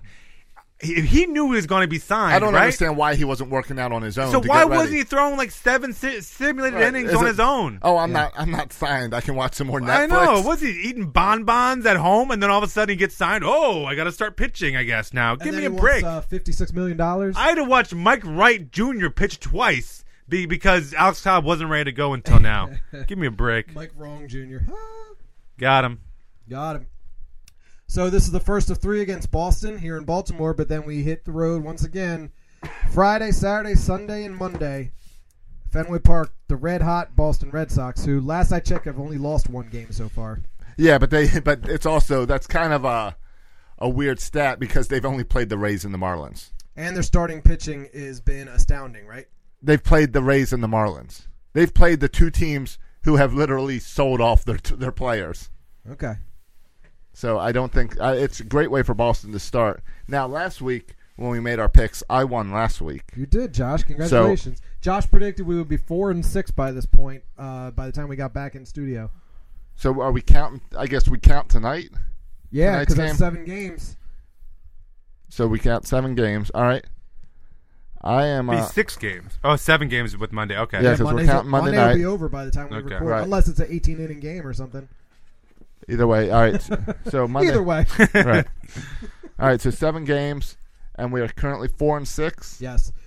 And we get the benefit of this game already being in the 5th inning. So Yeah, this game we're going to win. It's over. it's tied. Well, we're down by 1. Oh, but- no, you're right. That run didn't count, did it? Yeah. Shoot. All right. Let me slide over to the board so I can take our notes. I'll put mine out there. I am going to go, I think, pretty positive, and I'm going to go that this time next week we will be 8-9. So I'm saying we're going to go 4-3. 4-3, huh? Ugh. How about you guys? I'll go 1 less than you. So you're going 7-10? 7-10. Yeah, I think we get 1 or 2 here out of the Blue Jays, and we'll be lucky if we get 1 in Boston. Yeah, How I about don't. you, Matt? I don't think we're getting any against Boston. They're a juggernaut right now, They've and played crap. and maybe we'll get 1 The or Marlins and the Rays. The Marlins and the Rays are going to be the worst 2 teams in baseball when all of this is over. and maybe we'll get 1 or 2 wins away from the Blue Jays. So I'm going 6-11. 6-11. This is identical to what we did last week. Josh was most positive. I was in the middle, and you were 1 below. Well, I'm counting tonight, Monday night, as a win. I think the Okay. Orioles pull this out. Okay, we're losing, but no one tell Josh. We're losing by 1 as we record this. Yeah. All right. Well, Sunday we were losing by 5. Yeah. We would appreciate if someone goes ahead and gives us a 5-star review, because now every time I check our reviews, the last one on there is a 3-star. A bad one. It pisses me off every time I check for any new review. We got to balance out that audio complaint. Yeah. So we'll work on the audio, guy. We'll work on the audio. And by we, I mean Josh. Yeah, guy. Yeah. If you would like to sponsor Section 336, hit us up also, as we got a new slot now for sponsorship. Heyo. You can follow us on social media at the Instagram. Mm-hmm. Section Insta, 336 show. Yeah, and you can comment on Stro Stars. You can follow us on Facebook. Straw Stars. What did I say? Stro Stars. Straw Stars. Straw Stars. Really, is that the best name we could come up with? Straw Stars? Well, it was between that or Strawberry All Stars. So I thought Straw Stars sounded cooler. All berries? No, okay. all strawberry. All right, I think we can work on that name, but whatever, fine. You can follow us on Twitter at Section336Show. You can follow me on Twitter at Section336. You can follow Bert on Twitter At Bert Rohde. And you can follow Josh on Twitter At Josh Soroka. Thanks for listening, boys and girls. And as always, go O's. Thank you for listening to the Section 336 podcast. Please go to iTunes and Facebook for all complaints or the occasional compliment. If I were you, I would not take any baseball advice from these guys. Josh and Matt were raised by an Orioles-obsessed father, and Bert fell in love with Don Mattingly. He has a thing for mustaches. For fans, by fans. Section 336, the next generation of Baltimore sports talk. This year has been a roller coaster season for the Orioles. Up and down and down and up. Because that's what a roller coaster does. And some things have absolutely shocked me this year, 2 weeks into the season. So what have been the most surprising things with the Orioles this year? If you watch our show on Facebook Live every Monday night, you'll see tonight we have the debut of the Section 336 official 2018 Straw Stars. Do we have any new nominees this week? The Orioles called up Hunter Harvey, and I'm sure at least one of us cares. But if Hunter Harvey comes up and never actually pitches, does it matter? I'm Josh Soroka. I'm Bert Rohde. And I'm Matt Soroka. All that and more on this edition of Section 336. Section336.com. Buckle up, birds, be ready to ride. Your host, Matt, Josh and Bert are ready to fly. Baltimore's best, Section 336, the #1 sports broadcast. Get your fix. What's the news? Let's talk about Buck, our favorite Orioles. What's the latest lineup? Home runs and stolen bases. This is a trip. Stay tuned in at 336. Ladies and gentlemen, boys and girls, Baltimore sports fans of all ages, welcome to Section 336, Baltimore's best sports talk. Hey, the best. They commented on the chat room how I'm wearing a jacket like I'm going on a date or something. You're over here in a tie. Yeah, nobody cares anymore. No one comments on you in a tie. I wear a tie quite a bit these days. What's that tie clip? It's a tack, a tie tack. Yeah, it looks like a little like shield or something. This is actually my pledge pin from when I was in a fraternity in college. Nothing real great about it except okay. Live in the now, man. It's seen a lot of stuff, man. If it could tell stories. Yes, if this tie tack could talk, it would be a talking tie tack. Which would be incredible in its own right. Forget what it could tell. Incredible in its own right. Yeah, well, I appreciate the non-appreciation for my tie today. I don't know what's fancier, a jacket and a polo, or a button-up shirt with a tie. I don't know what's fancier. I think we're both just coming up a little bit short. I'm missing the jacket. You're missing the tie. Yeah, we're both wearing what we wore to work. Exactly. That's exactly what that's the deal. Josh, is that what you wore to work? Exactly. Yeah. No, I came home. The advantage of the studio at my home is I got to come home and take a shower. Yeah. I took my shower at like 6 o'clock this morning. Me too. Good story. 5:30. Yeah. True story and good story. Yeah. You know, guys, we are March Madness. We're in the middle of shower talk, but okay, fine. Interrupt our shower talk. Well, it ended. Our weekly shower segment. I'm missing my loofah. I can't find my loofah anywhere, by the way. If you see my loofah, please let me know. It's purple and fluffy. Anyway, go ahead, Josh. Our loofah. Do you guys use a loofah? Anyone use a loofah in here? Yes. You guys use a loofah? Yes. No, I don't. Use a Do you bar really? soap? Yeah. Yeah, use loofah. I use a bar of soap like a real coconut. No, I use a No, loofah, and a loofah- bottle. And a Loofah bottle sounds of like a soap. strawberry shower. Ooh. Let me guess, you use strawberry scented shampoo too. No, I got coconut scented shampoo. Anyway, Josh, you were saying. I was sorry. saying our March Madness tournament ended, and Bert did not win. I picked the winner though. Yeah, but you didn't win our tournament. I came pretty darn closer than you two bozos. What were the final results? Who was the winner? Christopher Betts is the winner with 63 points. Congratulations. Bert came in second at 56.25. That's right, I sure did. And David Thornton came in third at 52.6. Where did you place, Josh? I placed seventh That's embarrassing. at 36.46. And there was only 6 participants, which makes it even worse. No, there were a lot more than 6. I'm just kidding. By the way, you turned in 8. I turned 8. You turned in 8. You were the lowest of us. That's embarrassing. So what do I get for coming in second? You don't get anything. But Christopher Betts gets a pair of tickets to our Night at the Yard event. Do we know Christopher? I don't think I've ever met him. He's on Twitter. Okay. I've interacted with him on Twitter at least. But anyway, he won 2 tickets to our Night at the Yard event. So I figured we better announce our Night at the Yard event.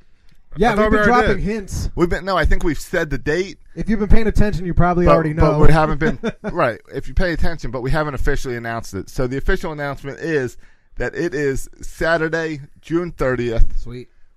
Which is the Oriole Hawaiian Shirt Night.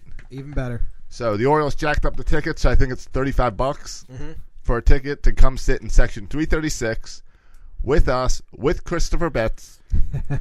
And that's a heck of a prize. Then. The rest of the 2 free coconuts. tickets. Yeah, it's we should have looked at the price of tickets before we offered that. But either way, he won, and I was so close to getting free tickets. Right. So thanks to Loop League for sponsoring that contest with us. Absolutely. And I'm sure we'll be doing more stuff with them in the future. Very good. So that's right after I get back from France. So right. I'll have my French linguo. So if you want some... Je déteste la pêche. Yeah, je joue au baseball en été. Right. So tickets are available right now on section336.com. Just on the little tab, it says Night at the Yard. Huh? Well, when the show goes out.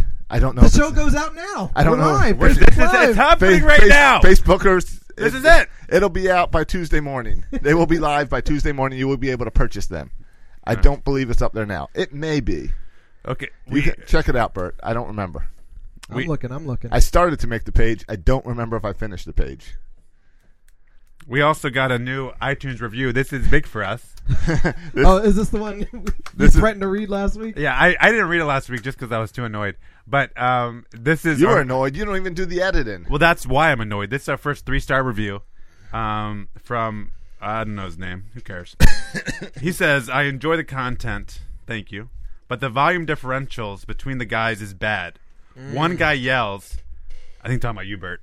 One guy yells... I am a little loud. I'm the zany one. And the other 2 are normal, and I constantly have to adjust my volume so I can hear without blowing my eardrums out when Bert talks. Oh, yeah, so it is you. He calls you out. Thanks, guy. Yeah. And my issue with this review isn't fine. Give us 3 stars. Be honest. And there was... I went back and listened to that episode he was talking about, and there was volume differential. Yeah, it was probably a From Our Own Homes episode. Yeah, it was From Our Own Homes episode. So that struggles a little bit. We're still working on that, figuring that out. But I think you should be able to give individual ratings for all 3 of us. Ooh. And give, me 5 stars, give Bert 2 stars for blowing out his eardrums, and give Josh 1 star for being in charge of the sound mixing. And give me 5 stars because I did nothing wrong. I was thinking kind of similarly, except we need to work on a custom Section 336 app. Because here, I've got these little faders on here where I can control the volume of the iPad, my mic, your mic, Bert's mic. We need to give that to the coconuts. So that while you're listening, you can turn Bert down. You can turn the individual sounds down. Hey. Turn whenever the intern was on, you'd have to turn him way up. Yeah. Or you probably just want to turn him down, actually. Right. Oh, come on. Hey, I had something funny happen before we get into this week's baseball talk. I was meeting up with an old friend of mine this weekend, and he wanted to hear about the podcasts, and I said, Section 336, we're kind of a big deal around here, man. And he's like, well, if I just Google Section 336, will that be the first thing that comes up? I'm like, yeah, definitely. It's section336.com, Facebook Live, every Monday night, 7:30 p.m. Oh, was it? So he pulls up on his phone, and it didn't come up first. What came up first? Well... he had a typo in there, and he put in Section 366. And the first thing that came up was Section 366 of the Indian Penal Code, which is code for kidnapping, abducting, or inducing a woman to compel her marriage. and to marry a person against her will in order that she may be forced or seduced to illicit intercourse, and knowing that it will be likely that she will be forced, etc., etc. So I just want to make sure people are clear. We're section 336, not 366. That's a completely different thing. Yeah, and we had no party to that. And section 336 of the FAA rules is all about drones, but we're pro-drone. Pro-drone. We're pro-drones, regardless of what section 336 says of the anti-drone. We're pro-drones? We're pro-drones. Okay, fine. I've talked on this show at length about robots coming and destroying us. Yeah. I think drones are part of that. Have you watched, Whatever, Elon Musk movie yet? I didn't know he had a movie. Yeah. I'd be dead before. Yeah, there's a movie that he wants you to watch about computers coming to life and killing you. Oh, yeah, sounds about right. That sounds about right. You know, very you and your conspiracy theories fits right in. Okay, not conspiracy theories. It's happening right in front of our eyes, but whatever. Let's get to baseball. It has been an exciting show full of loofah talk and robots. No, it's been an exciting week of Orioles baseball. You know where we could use robots? Strike zones. Yeah. Oh, I've been saying that for years. Now, I was ready. I would like to apologize. After the Houston series, I had completely lost faith in this team. I thought my AL East prediction of winning the AL East was ridiculous. Right. And if you were to ask me after the Houston series, I would have said maybe this year we'll win 40 games. It was a little bit extreme. And everyone was like this. We overreact so much. Right. And then the Yankee series happened. And we talk about this all the time. Baseball is a game of inches, and things just kind of went our way enough for us to win 2 extra inning games. So we took that series, and all of a sudden, after winning the series against the Yanks in some really unbelievable baseball games, really fun games, fun and just interesting, weird games. Right, saw 3 plays that you never see. Yeah. Now we're left. We could come back home to play Toronto in front of 10 fans, and things are looking up. And I feel excited about this team, and we're going to win the AL East, and we're unstoppable again. It's just amazing how things can turn from series to series. And there's 162 games, but it feels like every series matters so much. We're going to win the World Series as long as we never have to go to Houston. If we can just play the Yankees every time, the overrated Yankees every time, we would dominate. Did I see somewhere that we haven't won a single game in Houston since 2015? Does that sound right? Yeah, yes. That sounds right. Yes. They've swept us every time we've gone to Houston. Yes. But I also saw that we only won 2 games in New York last year. Well, and we already beat that record. We already beat that record, so. So going at the end of last week's show, we make our picks for the week, and you said 1 win. Bert said 2, I said 3. We ended up getting 3 wins since our last show. Yeah. Because we took 3 out of 4 against the Yankees. Yeah, 3 out of 4 against the Yankees. So a 4-6 record. I think we said it last week, but 4-6 after a rough start with Minnesota and Houston, that we would take that. We'd be excited about that. Here we are. We saw good pitching out of Bundy again. We saw It's a given. It's a given every start so far. Yeah, we saw Galsman kind of turn it around and have a better second start. Yeah, through 5 innings and gave 2 runs or something, 2 or 3 rounds. He was That's better than before. Tillman was somewhat serviceable until the 6th inning. Yeah, and that's like partly you're trying, because it was just the extra inning game. You're trying to get more innings out of Tillman. I think normally Buck would have pulled him. Yes, but he's kind of extended him longer than he should have pitched. And which is whatever, it happens. And then Mike Wright implodes in the 1st inning. But he didn't get the loss. So, but somehow the team fought Why back. does that matter? Right? No, but loss. I think Stat I think Mike Wright and Plowden didn't have any of us concerned because we all know Alex Cobb has that slot next time in the rotation. Yeah. So we weren't worried about it. But then I think the Orioles coming back from that 5-0 start showed a lot about this team and how this team is playing right now and how they're not giving up and they're not just moping around. Well, sure. What was the final score? Was 7-6? Is that right? 8-7. 8-7. 8-7. So the Yankees only scored 2 more runs the whole rest of that game after that ugly first inning. Right. Yeah, it's really impressive performance so far by our bullpen, down without Zach Britton, but other guys are stepping up. The performance yesterday and really over the weekend by Richard Bleier. Richard Bleier's already pitched in 6 games, and we're only like 10 games in. Same with Brad Brock, already pitched in 6 games. And Bleier's going out there throwing 2 innings every time he enters the game. It's incredible. Bleier last night was talking to Rock. Yeah, this is a great quote. He said, I told Buck I had 9 years in the minors, so I had 9 years off. I'll pitch every day for the rest of the year. I really don't care. As long as I'm in the big leagues, I'm available. And that's the attitude you want from As long as he's pitching good. Friday, Saturday, Sunday against the Yankees, he went 1.2 of an innings and 3 innings, and in all that, he only gave up 1 hit. Yeah. It's just super impressive performance by the bullpen. And about guys, we're not talking about just Michael Givens and Brad Brach and Darren O'Day. Other guys like Blyer, Pedro, like Pedro Rojo. All these other guys are stepping up. Miguel Castro, I know he gave him a run, but even Miguel Castro, these guys are stepping up big time because they all need to contribute, especially when your guy only throws one. I mean, we saw Tanner Scott come in yesterday and pitch pretty well. Roja impressed me because he pitched 4.1 innings and only gave up 1 hit. Yeah. And can we say 4 1/3, not 0.1? Fine, 4 1/3. 4 1/3. But I mean, in my notes I put down 1.1. But yeah, 4 1/3. At least you got notes, Bert. I brought the strawberry. All right. These were my notes when I was when I was hopped on the other podcast for a little bit. I said I need to write down some notes, takeaways from the weekend. But like to see that out of a Rule 5 guy, where we're used to just hiding Rule 5 guys in the bullpen. Yeah. Now Cortez, I'm still not sure about. But Pedro has shown that maybe he can stick around and be helpful. Well, I said this before the season started with Pedro. And his performance has not surprised me at all for 2 reasons. One, he was really good in spring training. He had nasty stuff. I watched him pitch in spring training, the televised games, and he was throwing nasty stuff. Secondly, it doesn't surprise me about Pedro because he is only on this team if he can be used in these key situations. Right. Because Buck can't hide 2 Rule 5 pitchers. It's not going to be a Jason Garcia situation here. If Pedro Rojo is on the team, he's going to have to pitch in these key spots. So everyone's freaking out that we would pitch a Rule 5 guy in this key position. Well, he's going to continue to pitch in this key position because you can't hide two Rule 5 guys. And if he performs, he's going to stay through the whole season. If he doesn't perform, he's going to be gone. But there's no hiding Pedro. He's going to pitch. You can maybe do the long relief thing with Nestor Cortez and only put him in blowouts, but you can't do that with 2 guys. Yeah. So Pedro's going to pitch or get out. And honestly, I think Pedro is probably a better option than anyone you have at AAA anyway, so you might as well keep him. Yeah, and the other Rule 5... But he was impressive, striking everybody out. Yeah, the other Rule 5 guy it was fun to see Santander get his first home run. Clutch. And he's been getting some hits. So he played all 4 games in New York. Yeah, that's... Talking about one of my big surprises. There's been a lot of surprises this year for me. I just check that one off the list. That's one of the really shocking things. It's not it's that Santander. I mean, he hasn't played that well, but the fact that Santander has played so much. Right. I mean, he's played so far in 7 of the 10 games, has 29 at bats.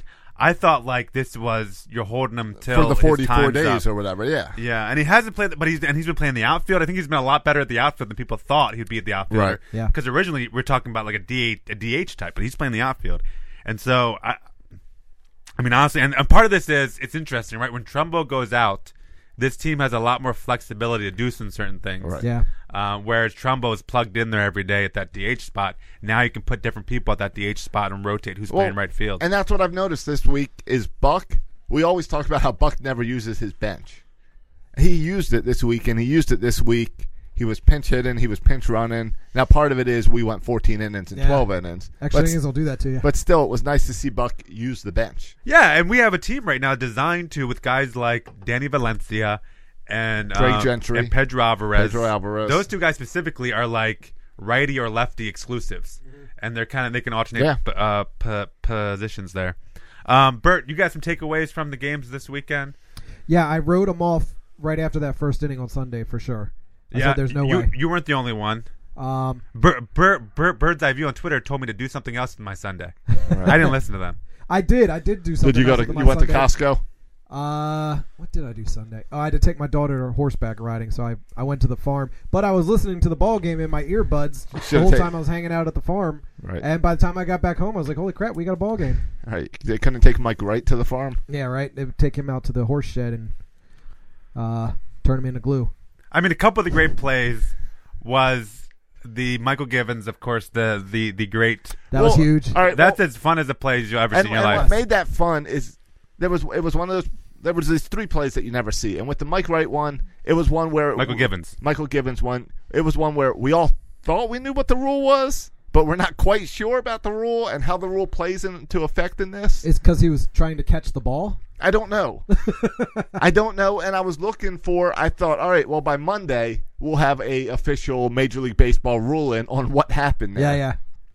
because I saw Buster Olney said, well, if the Orioles really just found a loophole in the rule that the rule says catcher, which it does, Right. the rule says catcher, then he said, why don't you have first basemen cover home plate all the time? Yeah. Which is a softball move, but it would work. And it the would first make sense. baseman and the pitcher aren't loaded up with padding that can cushion a collision either. Exactly. But then the rule should be only the catcher can block the plate because he's the one wearing all the padding.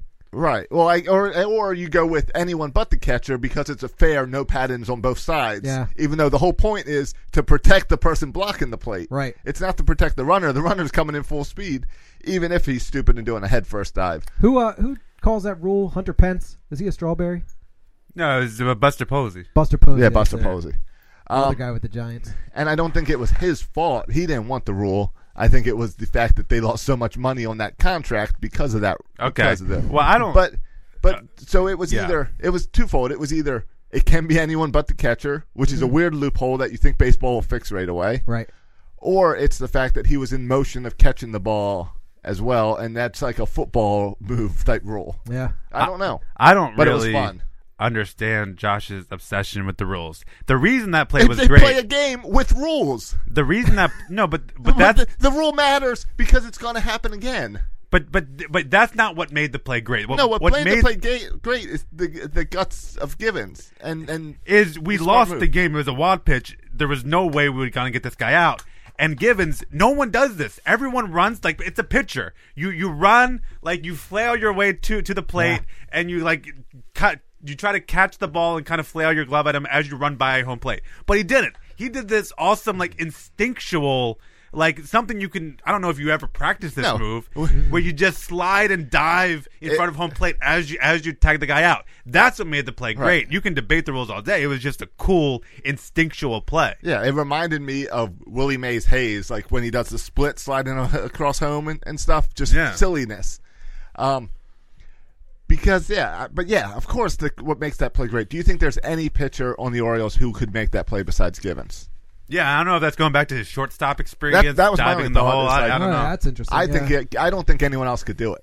Yeah. I don't think anyone else would think to do it. The result of the game was going to be his fault. I mean, he saved his own butt right there. Yeah. The game was going to be over, and it was he couldn't hit the catcher's mitt. Right. Yeah. Yeah. And I did like the slow motion replays since the guy dove head first of his face smashing into the it was a great groin video. of Givens and all. It was great video. Sure. Great video. You always love a head to the groin shot. It is interesting how baseball players have for years we're used to being told don't dive head first into home plate and all. But now with this rule of like they can't block the plate, everyone's going in head first so they can get their hands moving and stuff. And we saw that with the windmill just spinning nonstop over at third base. Yeah. And then we had Beckham on Sunday completely ignore and put his head down and keep on running even though the stop sign came on. Well, and you're right. You've been seeing this slide a lot where people slide to the back side of home and then plate. they stick the hand in. Mm-hmm. Yeah, and because people aren't like Matt Wieters was the best at tagging people. Say what you want. There was no one who had the catch and swipe better than Matt Wieters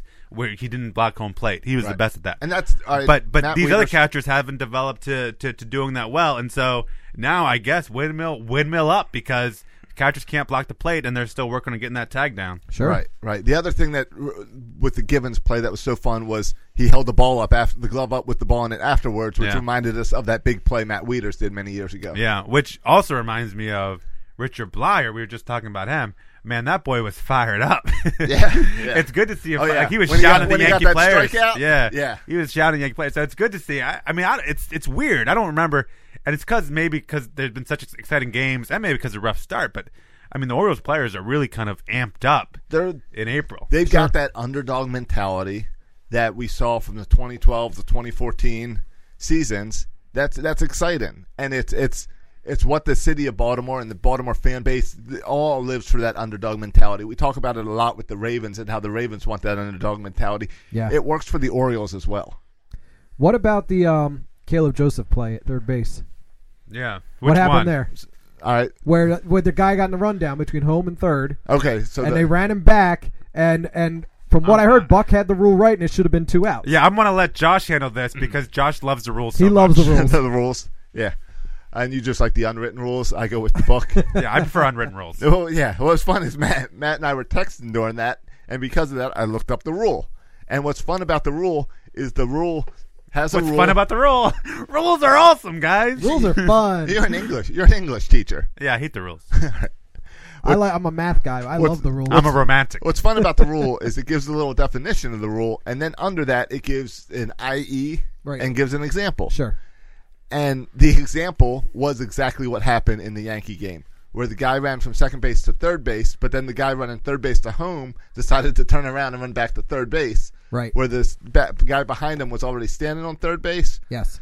So if that happens and the guy runs back and steps on third base, the front guy, then it's the front guy's base again, and the guy behind can't have it. Right. And he had so stepped he ran past third base. Right. So he stepped on third base and kept on going. Right. At which point the base became his and he's off it, which is why you saw Joseph tag the guy on the base who didn't have the rights to the bag and then go over and tag the guy who ran out of play. So he even did it in the right order. Oh, yeah. Because if he'd have tagged the other guy first, then the other guy would have gotten third base. And what's weird... Which is what happened anyway. What's weird, and I want to talk about this again when we get to the double play on Sunday, is it was a weird play because Caleb Joseph did the exact right thing. Right. And you're like, how would Caleb Joseph know to do that? And he said, we practiced it.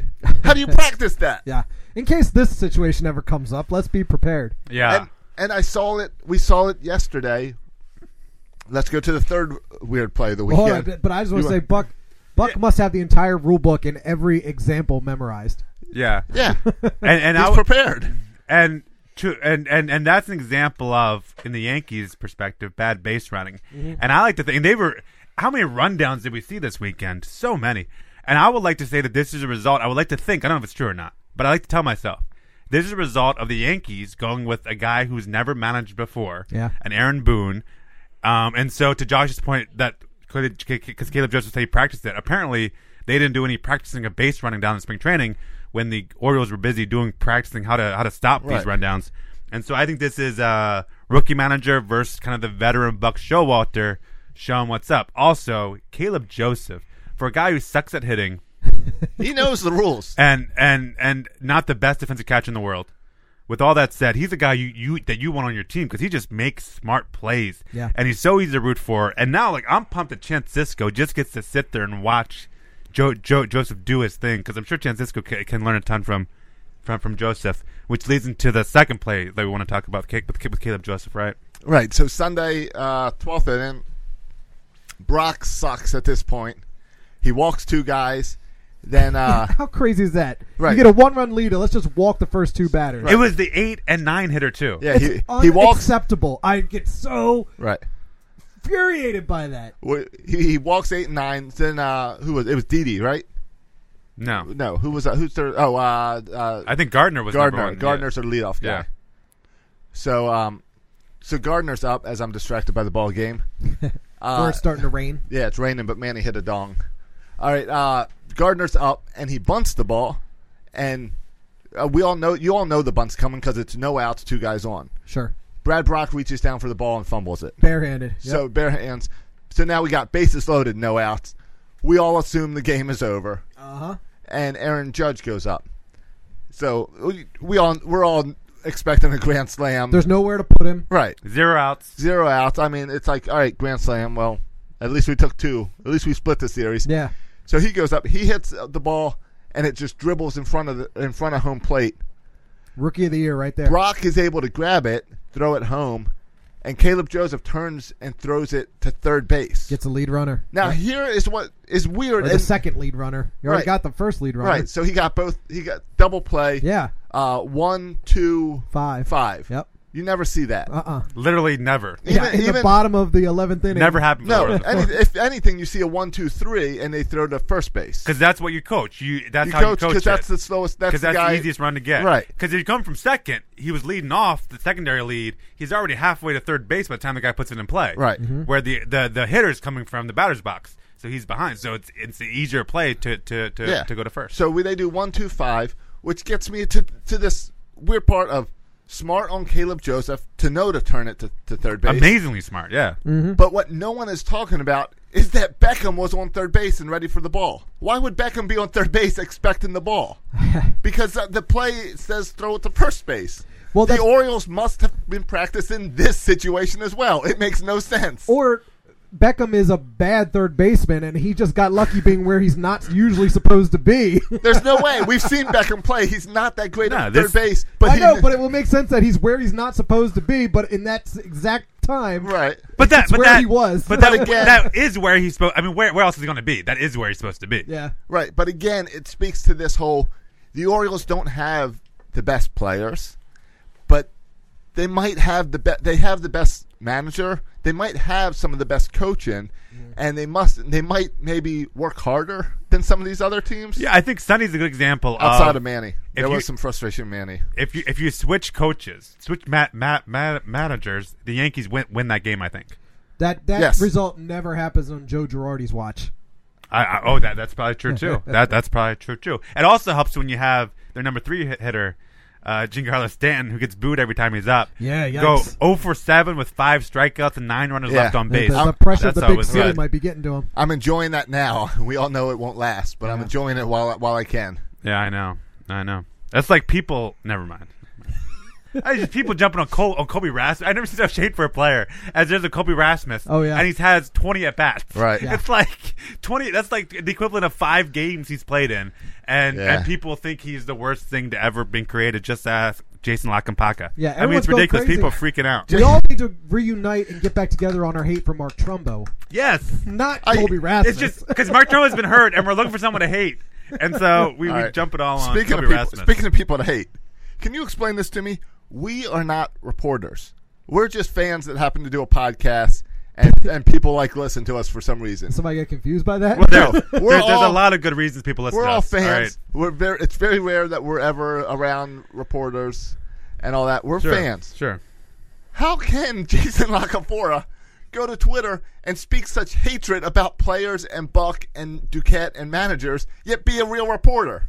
How can he be treated as a real reporter with the way he handles his Twitter account? Well, he is the Donald Trump of Baltimore sports. Well, it's also it's weird because he's very knowledgeable and he seems like he knows what he's talking about on the football pregame shows. He's an idiot with baseball. But he's not smart at baseball at all. Yeah. He's not intelligent at all. And usually sports guys are savvy in all sports. He just doesn't get it. I'm going with him as the Donald Trump of Baltimore sports. All right, you stick with that. I'm going to get that going. Though his Twitter makes me laugh sometimes. I like it. It entertains me. All right, guys, got any other takeaways before I get to my kind of shocking surprises for this year? Any other takeaways from this weekend? From the weekend. Just a great win, a great series win versus some shockers. I was a little irritated with Manny's little lackadaisical play. Okay, let's get into that because. But are you referring to the play where he was a little bit late on his throw to first base? Sure. Okay. Or do you want to go on Friday night with the relay? Okay. Oh yeah. Okay, I'm glad you jumped on that one. Which one do you want to go with? You jumped on that one, and you ignored one of the great plays you'll ever see a shortstop make, where it nicked off Beckham's glove, and he caught it and threw it while going away. That was crazy. That was yeah. Manny But Machado, Josh wants to jump on to the mistakes before he gets the credit. So and go he ahead, doesn't Josh. button his jersey all the way. He doesn't button his jersey all the way. No, Manny Machado is amazing, and he's a whole lot of fun to watch, and he does things that I've never seen baseball players do before.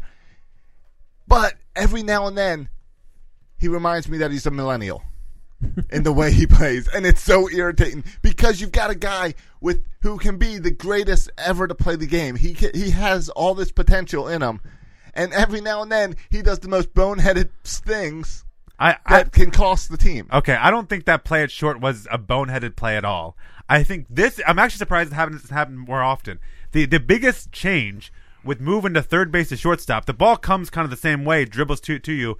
I played a lot of third base and a lot of shortstop in softball, so I think I know what I'm talking about here. Yes. And I've played a lot of first base, so we can talk about your throws to first base. I can't throw. The biggest difference, I can throw, but who knows where it's going. The biggest difference in third base to shortstop is that clock, right? Because the ball takes a little bit longer to get to shortstop, and it's a little bit longer of a throw. And so it's amazing if you watch these infielders play. Though. You've convinced me. I'm going to buy that excuse. If you watch these, that makes sense. If you watch these infielders play, every time they throw to first base, no matter how hard the ball's hit to them, they always beat the runner by a step whether they pump up in their glove, the ball in the glove 3 times or 2 times. Yeah. They always kind of know in their head how to beat him by a step or half a step. It's the same on the show, the video game. It drives me crazy. Yeah, I know. So Machado has his clock in his head, and so this is like a normal mistake moving to a new position where his clock is a little bit off, and so he's a little bit late with the throw. Because on third base, the guy would have been out. You're right. You're right. Thank you for explaining that to me. That makes a lot of sense. Yeah. So it has nothing to do with him being a millennial or lazy or his skin color. Those are other things. It's just a matter of. How about the jewelry? Can we get into baseball players wearing these big necklaces up at the plate? That's not the new. Look at Barry Bonds. No, it's not. No, it's late '80s Barry Bonds. No, it's not. It's not new. It's just who was doing it? I think it was Colby who was doing it this weekend, and it just always entertains me. Like, what other sport do you see guys wearing jewelry? Yeah, oh yeah. You want to talk about crooked hats too, Josh? No, I'm talking about all things that bother you, huh? Flat-billed hats like George Sherrill. Yeah. No, I was going more the Pedro Strop. Right, the flat build. That's that's a generational thing. I get that. I can accept that. I don't understand it, but I can accept it. the Pedro crooked hat was like to honor his father or something, so we don't make fun of it anymore. I always thought it was a little bit awkward to accept the flat billed hat, but then make fun of or not like the crooked hat. Right. And that made me a little bit uncomfortable. Because certain people wear the flat-billed hat, and other certain types of people wear the crooked hat. And why do we have a problem with one, not the other? I just don't understand the flat-bill. What about the batting helmets that get all black and sticky? Where they want to put pine tar all over it? Yeah. I don't know. I wish more players do the John Olerud move, where you play the field with the helmet. I would like to see that done more. Yeah. Well, there's a few pitchers that have the hat with the extra padding, so it sticks out. I like that. I love like those the guys. extra Look padding. like space cadets. Right. Yeah, I'm a fan. All right, some other things that surprised me. Here's the thing that surprised me with Manny. There was that one great play that happened over the weekend with Manny. Was that yesterday or 2 days ago? I don't remember. The one you posted the GIF of? Yeah. Okay. Well, we know Friday night you went to sleep early, so it must have not been Friday night. Well, in fairness, I TiVo'd the game so I could watch the rest of it, but it didn't last long enough. It cut off anyway. We text during the games, and all of a sudden Matt's not responding to any text. Oh yeah, like 1 a.m. Give me a break. I got a baby at home. Anyway, what was that? Oh, I'm surprised actually that there hasn't been more highlight reel plays from Manny Machado at short. It's only been a week. We're a weekend. What do you think? It's 2 daily? weeks? My expectations for Manny Machado are that every time I watch him, he makes some unbelievable, amazing play. Yeah. And he's only done it once. It's a long season. There'll be a lot more. All right. It felt like, though, like every day he was making an amazing play. Don't get so hard on yourself. All right. Other things that surprised me, I was really surprised. I was shocked that Davis was actually batting lead off for reasons we talked about last week. For 2 series. I was also surprised that Buck Showalter gave in so quick to that experiment of Davis batting lead off. Well, he didn't. He kind of gave him a day off, and then Mancini started hitting. Well, no, he gave Beckham a chance first. He was moved to the. He was moved to the 7th. He gave him a day off and let Beckham try. Beckham didn't work. Then he moved him to the 7th and put Mancini up there. Beckham didn't work for one game. Well, that's what I mean, for one game. Yeah, I'm surprised, honestly. Like, Trey Mancini makes more sense if you're going with the new AG on base percentage, high, a batting average type. Right, but makes more sense. Davis made no sense. But I'm also surprised because Buck Showalter is more of a traditionalist that he hasn't gone with a more traditional Beckham or for him more traditional Adam Jones. A couple guys I've worked in the past. I've been surprised that he's gone with Mancini. I like it. I've just been surprised. I've been surprised. We talked about this about all the unlikely heroes. It seems like whether it's Pedro Alvarez with a home run, or even Danny Valencia with a home run, or Anthony Santander with a home run, or Gentry with a great 12-pitch at bat to get that big hit. It's just there's been a lot of unlikely heroes. Gentry this had that play in the outfield where he pull it in and that weird like body twist behind him to catch the ball. Every day is a different star, right? Yeah, absolutely. I've been surprised that no one ever stops at third base. It's something that, like, we say, the windmill, Bobby Dickerson. Right, but then it keeps happening. But then it's one of those things that it's supposed to be a joke, but now this is like it's real. Like it's really no one stops at third base. But then it's also like you got to take advantage. You got to do whatever you can do because you're the little underdogs, the scrappy ball club. Well, and if the one that sticks out for me so far it's worked. The Tim Beckham one when we're already down 5-0 in the first inning. Like, why not? Well, and that's when Dickerson gave him the big stop sign. Yeah. And he just ran right past the stop sign. Yeah, if he was going to be out, we're still down 5 runs. I mean, if he got lucky and he scored, we're still down 4 runs. Like I mean, it doesn't. Yeah, like why would you go? Yeah, you got nothing. You got nothing to lose. No, you got nothing to gain. Yeah, that's another way of thinking of it. I just think of it. It's like. Oh yeah, you're right. Because you need a bunch of runs, so why risk one run when you need a bunch? Argument where think of when the Cleveland Browns come to town when they're 3-10 and we're 13-10 or 13 and whatever. We're doing really good and they're doing really bad. Yeah. They're a dangerous team because they got nothing to lose. They can do trick plays. They can throw the kitchen sink at us, and we got to be careful because we got a playoff berth on the line where they got nothing to lose. Yeah. The Yankees were spotted 5 runs in the first inning. We got to get Nick off on that and chip it off at 1 run at a time. You got nothing to lose. Go for it. I guess I completely disagree with you, but I see your point.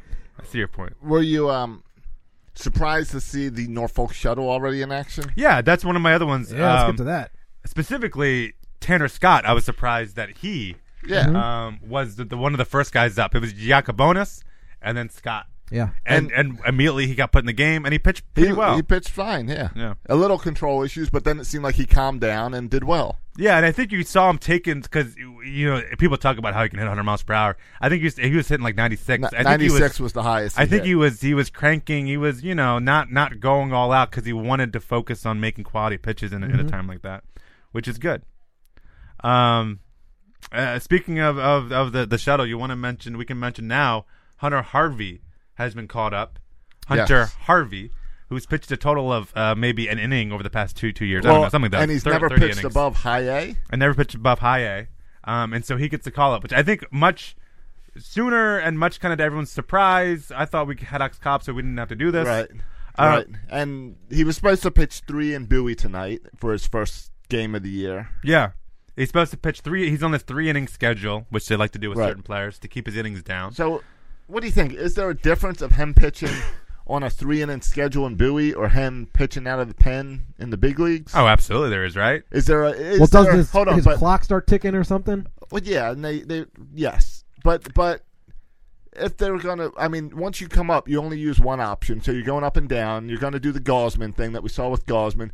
But do you think there's a difference for him in preparing his arm and coming back from Tommy John, whether he's pitching in Bowie or pitching in the big leagues? Oh, absolutely, right? Like there's a lot more pressure, I feel like, and stress, and you think more stress, more so amped throw up. Hard? Oh, absolutely. I think it's almost inevitable. But I wonder if all that's better for you if you care more. Well, why they did it, and you might be wondering, well, why would they do this? Well, why they did it is pretty clear.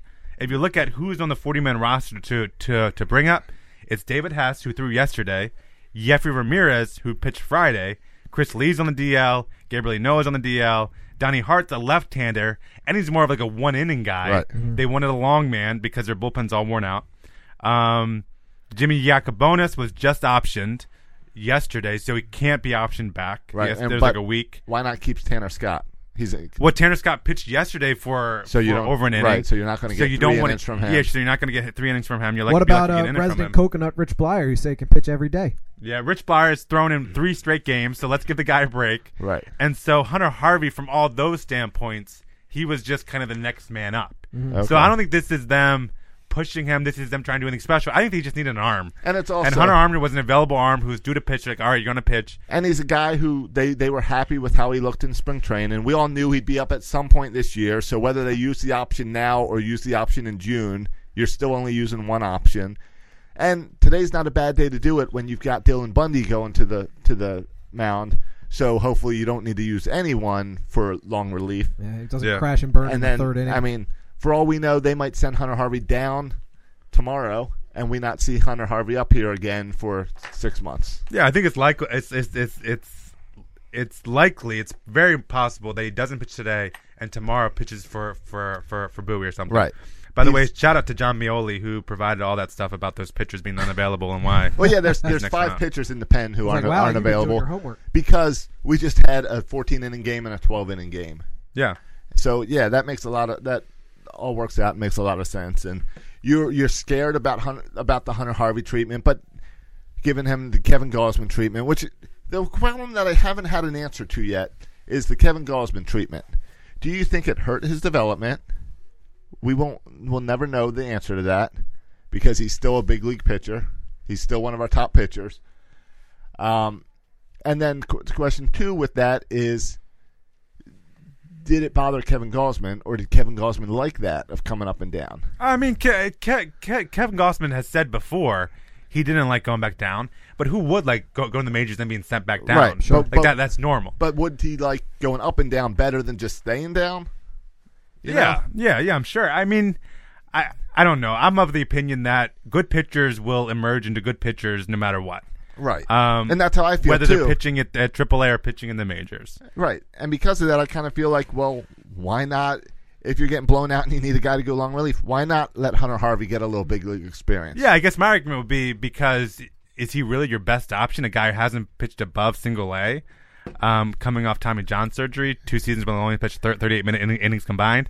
It just surprises me that that's your best option right now. But, hey, I guess he's the next guy available. But it is because of those long games we played this weekend. Correct me if I'm remembering wrong, but that whole time Gausman was going up and down, he was a starter, right? Was he ever? Yeah, he came out of the bullpen too. Did he? Okay. Yeah, and that in the playoffs, was that 2014? Right. When he came out of the pen in the playoffs. Bundy also started it. We brought him up early. That was by a lot of standards to be a pen guy. Yeah. But then he stuck with the team as a pen. He wasn't going up and down. Right. Yeah. So I assume Harvey's going back down, and he's not going to hang around in the pen. Yeah. He's just hanging out there tonight with his mustache. Right. He's probably, which I'm a big fan of, Hunter Harvey. Thank you very much.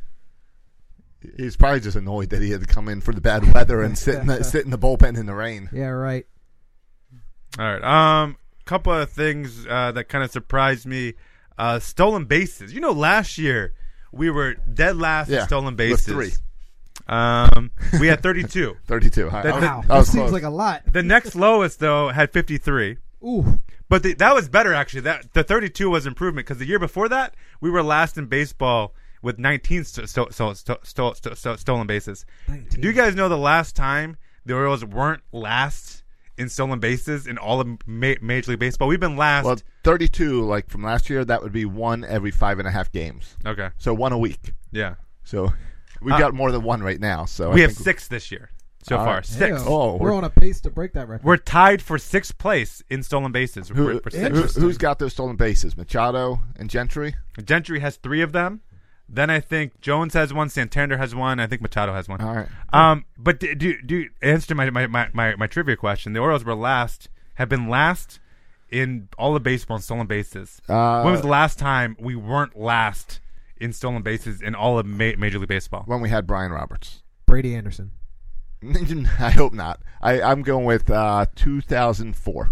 No. Whoa, you're telling me the last 14 years we were dead last in baseball? You guys make it sound like a lot worse. That's a pretty long streak. That's true. I'm going to go with 2011. Isn't that when Brian Roberts died? It's 2013. Okay. Do you know who led our team in stolen base in 2013? Nick Markakis was there, had a good year. But another outfielder by the name of Nate McLouth had 30 stolen bases. I didn't know he had 30 stolen bases. I didn't remember that. We had a T-shirt. That's right. Yeah. So that 2013, 2014, 15, 16, 17. We've been last place in stolen bases. That's pretty impressive to be last. It's pretty impressive for all those years. But this year we have 6 already, so we're stealing like crazy. Yeah, 6 out of 10 games. That's I don't know what the math is. And we haven't been caught this year yet. 60%. Yeah. Yeah, I know that. 6 out of 10. That's why we got Bird here. The question is, what's that mean at the end of the year? That's the accounting there for you. All right. 97. We're on pace for 97 stolen bases. All right. The other thing that surprised me is how much we've sucked at hitting. We have one of the lowest batting averages in all of baseball. Yeah. Until this weekend, have we you did watched better. this team the last 6 years? Yeah. We are guaranteed to have quite a few. About 1 game a week, we don't get a hit till the 7th inning. Yeah, but it's been especially bad. I mean, if you look at like proven hitters, I mean, you're talking about Chris Davis, fine, but batting 100, and then you have Tim Beckham batting 186. Scope has been off to a struggling start, batting 217. Trey Mancini, 231. It's just all these guys we only have going into today's game. We only had 3 guys with a batting average over 250. Just 3 of them. So the batting average has surprised me. I also think I want the nerds to get on this. Nerds, look this stat up. Make this stat up.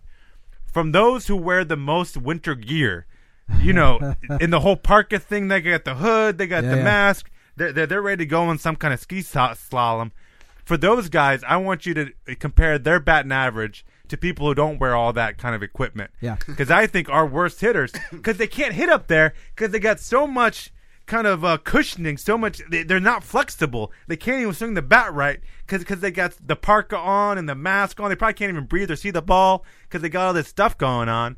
And so you look at guys who wear that, like these big strawberries like Santander and Beckham, and you wonder why they can't hit the ball. Well, you couldn't hit the ball either if you were wearing all that thick clothing and 10 layers and all that nonsense. Tell me what you think of this. Think back to when you were in high school playing baseball or even church league softball. You ever go out into a game where it's like 40-some degrees and hit a ball with a bat? How's it feel? I don't know. Hurts your hands, doesn't it?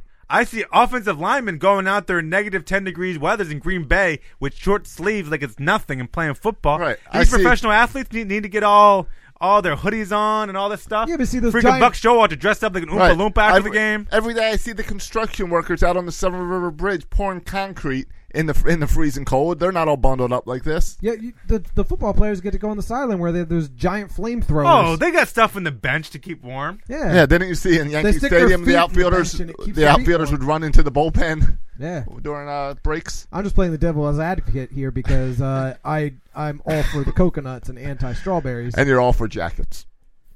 Well, when it's me personally, I'm 30 years old. I don't need this crap. I wear a jacket. These are professional. Did you say you're 30 years old? 38. Okay, I thought you were trying to shave off 8 years. I said 8 silently. These are professional athletes, though, and they're going with all this gear. I think it's ridiculous.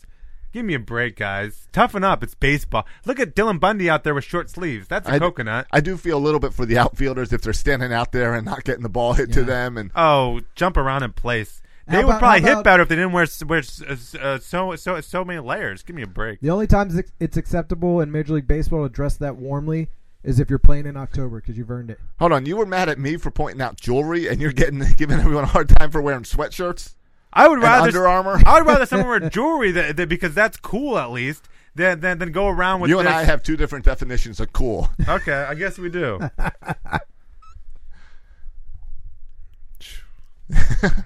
And on that, the show ends. All right. Other stuff that surprised me. I think, in my opinion, the biggest snowflake is Santander. I think he wears the most gear. It's between him and Beckham, as far as who wears the most gear. Just watch Beckham and watch Santander. They're so covered up. It's like they're ready to what rob a bank? Is that where you're going? I see you getting all excited. I didn't say rob a bank. You're pausing yourself. But yeah, it looked like the whole ski mask's on, and it looks like they're about to go rob somebody. Go for a ski. Go with the ski. It looks like they're going to go down the slopes. Either way, they're all bundled up. Ridiculous. I just don't like that it's like, I guess it's official Major League Baseball like hood gear or something, because they've got like the little head thing, and I don't like how it just sits on the back of everyone's necks, so it looks like a sloppy turtleneck. Santander grew up in Venezuela, where it probably never gets below 70 degrees. And I think Beckham's from down south too. So these aren't Minnesota boys, Minnesotians. There's no Canadians on the Orioles. Tim Beckham's from Georgia. If Tim Tebow was still down south. Yeah. If Tim Tebow was on this team, you think he'd be wearing long sleeves? No, but have you seen he played at Florida? Have you seen Tim Tebow's arms? He played at Florida. He has sleeves built into his arms. He's a coconut. He is a coconut. He might be one of the biggest coconuts. How about, speaking of strawberries, you want to introduce your board, Bert? Sure. We got our official Section 336 Straw Stars, which I think our camera might be tilting a little bit because I used to be able to see the green leaf on there. But we have a field based here on our giant strawberry, and we have our first two inductees from last week. At second base, from the Minnesota Twins, Brian Dozier, who is a strawberry because he faulted Chance Sisco and the Orioles for trying to win the game in the bottom of the ninth inning, even though we were down 7-0. Sorry. Trying to win. And Jose Barrios, who said that move was bad for baseball. Right? Bad move, Chance Sisco. Yeah. Don't you dare try to win a baseball game. Bad for baseball. But the veterans will get him straight. That's right. Yeah. They got some good veteran leadership on that Orioles ball club. They'll set him straight. Because I was about to say something to him on second base, But fortunately, I'll let his teammates do that for him. Yeah. They'll set him straight. And then Chris Davis chimes in. If he didn't do it, I get a hit. I was going to do the same thing and bunt for a base hit. So awkward. Right. So Matt's here trying to nominate Beckham and Santander to your board. Yeah, can we put Santander and Beckham on there? Because they dressed warmly? Because they dressed warmly. I think Bert, you and I are voting no. Those guys don't qualify, right? They're not making it into the Straw Stars. I would say no. And we got to decide, can we even put our own players on the Straw Stars? Oh, definitely. We could put the Orioles on there? I think every week an Oriole needs to come up for a discussion as a Straw Star. Well, I think Mark Trumbo is the biggest Straw Star on the Orioles team. I mean, I don't mind the long sleeves. He hasn't played yet. We can't put him up yet. I don't mind the long sleeves, but when you it's go the with hood. the neck warmer and the hood, that's too much. Wear long sleeves. It's a lot. Like I see over here, Trey Mancini with the long sleeve. That's fine. Wear the long sleeves. But when you can see his whole neck. Yeah, you can see his neck. Right. When you have to cover up your neck because your neck's getting too cold, it's a little bit much. What, you don't like Chill, people. You don't like a nice Major League Baseball endorsed scarf? Yeah, at least if you're gonna wear the neck, at least do a pull. Like my wife knits scarves. My wife will knit you a scarf if you want. What's the girl's thing called? Is it an infinity scarf? Yeah. That's what they need to be wearing, infinity scarves. Yeah, at least so then when you're on the bases, the scarf can fly behind you. At least that would be cool. Could you imagine you just yank that scarf as the guy's running by? If any Major League player wears an MLB licensed infinity scarf, that's an automatic induction to the Straw Stars. Yes. We'll do that. Manny Machado, neck exposed. Coconut. You like to see players' necks. We get it. Every time a batter looks, I'm just going for it. Do I see an Adam's apple? If I see it, he's a coconut. That's a different test, but okay. If the neck is covered, then you got to be careful with the way you're speaking, Matt, because you keep saying neck exposed. I keep expecting you to say naked, neck exposed. If the neck your naked is exposed, should I say if the throat is exposed? Would that be better? It's the back of the neck that bugs me because it all curls up. All right. Do we have a Straw Star? A non-Oriole Straw Star? Are we good this week? I think the Yankees, they took their lumps pretty well. I don't remember anybody saying anything to the media in the way Brian Dozier and Jose Barrios did. I don't know. Nothing really jumped out at me to the level that those guys were against Minnesota. And the Houston Astros just whooped us, plain and simple. Did you see the Brett Gardner gif? No, which Brett Gardner gif? Of him taking out his aggression on the dugout? Yeah, but Mike Wright did the same thing. That's true, Mike Wright. Yeah, but guys, we are biased here in Section 336. Yeah, but we've seen lots of players take out their aggression. I think you got to go to a David Ortiz type level to get onto the Straw Stars. Fill me in on this Brett Gardner thing. Matt's trying. He's sitting there playing on his phone trying to find. Because I quote tweeted with a bunch of strawberry pics, and I don't know how many people understand when I'm tweeting strawberries what it means. But here's the thing I tweeted out. It's a Utah Street Report tweeted out Brett Gardner after getting out, taking his bat and just going bananas on the dugout.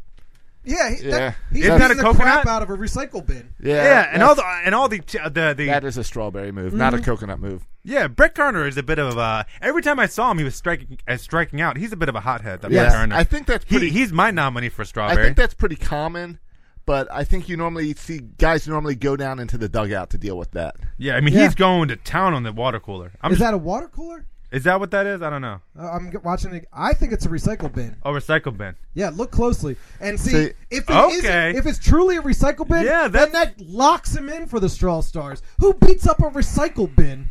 He hates the environment. Yeah, someone who hates the environment beats up a recycle bin. Of course, that has some coconut tendencies. I know. Too. I kind of like. The environment. Putting the paper in the recycling going to save the world, isn't it? Oh, give me a break.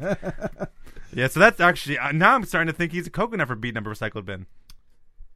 Are you telling me I need to make a giant poster board of a coconut now? I think we need to have a coconut of the week too. If you're going to have a strawberry of the week, I have a strawberry nominee, Coke Star. My strawberry nominee for the week is where's the guy's name? Marty Foster. Do you know who Marty Foster is? No idea. He is an umpire. This is the one I mentioned the other day too. He was the umpire at home plate for the Nationals game this past week. Okay. When Anthony Rendon struck out and he tossed his bat towards his dugout, right? And he got ejected immediately. He literally didn't not say a word. Anything. All he did was open toss his mouth. He just showed that he was irritated and tossed his bat.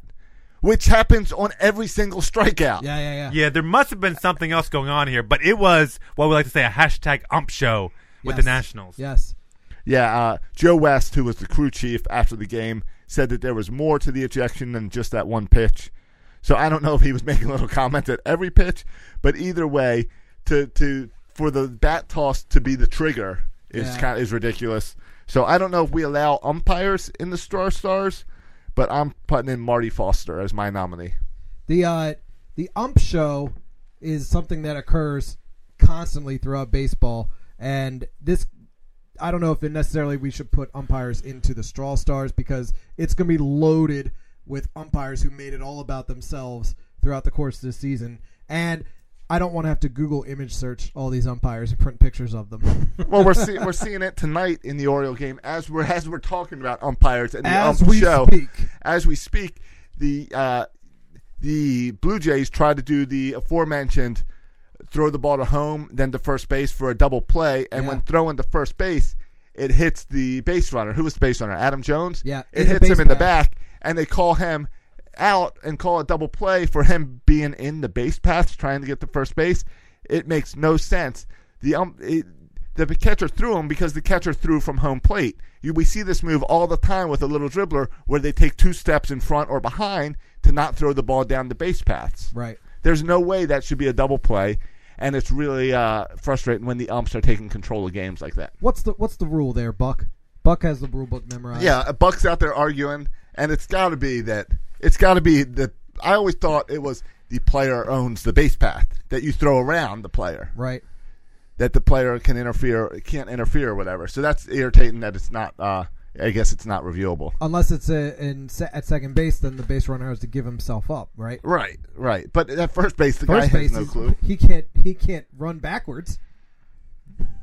Yeah, first of all, this is like Josh's dream, another play to go to the rule book at. Josh is like, let's bust out the rules again. Josh is like loving the Orioles I'm not pulling out the rules. Josh is loving the Orioles. See, right now he's going on his phone. I bet he's Googling rules. Baseball rules. He's going just through all the rules to figure out. You know what I like? I like that we have the smartest manager in baseball. The guy that knows the rule books. Yeah, and I'm tired of umpires that don't know the rules. Yeah, and if Buck's out there and you're an umpire and he's disagreeing with you, like, just know you're wrong. Yeah. Because Buck knows the rules better than anyone. Buck's always right on this stuff. He's probably out there arguing him, listing the names of the umpires that he's already proven wrong in the last 3 days, and he's like, you're about to be number 4 on my list, bud. And you'll be the one apologizing to the media after the game that you got the rule wrong. Yeah. Though, I like this. I like when plays like this happen because everyone can blame the ump for a bad call, I guess. If Buck Showalter says it's a bad call, I'm assuming it's a bad call. And everyone forgets that with the bases loaded, Adam Jones swung at a ball in the dirt and grounded it right back to the pitcher. True. No one remembers that. Yeah. They just remembered the bad call by the ump. So this is good news for Adam Jones because no one will be talking about the fact bases that bases loaded. What went out and he did dribble and he pulled what I like to call an Aaron Judge. Yes. With the bases loaded, less than 2 outs. Apparently, the umps say that Adam Jones was out of the baseline, which I don't know what they're talking about because what I saw is he was like on the baseline. Yeah.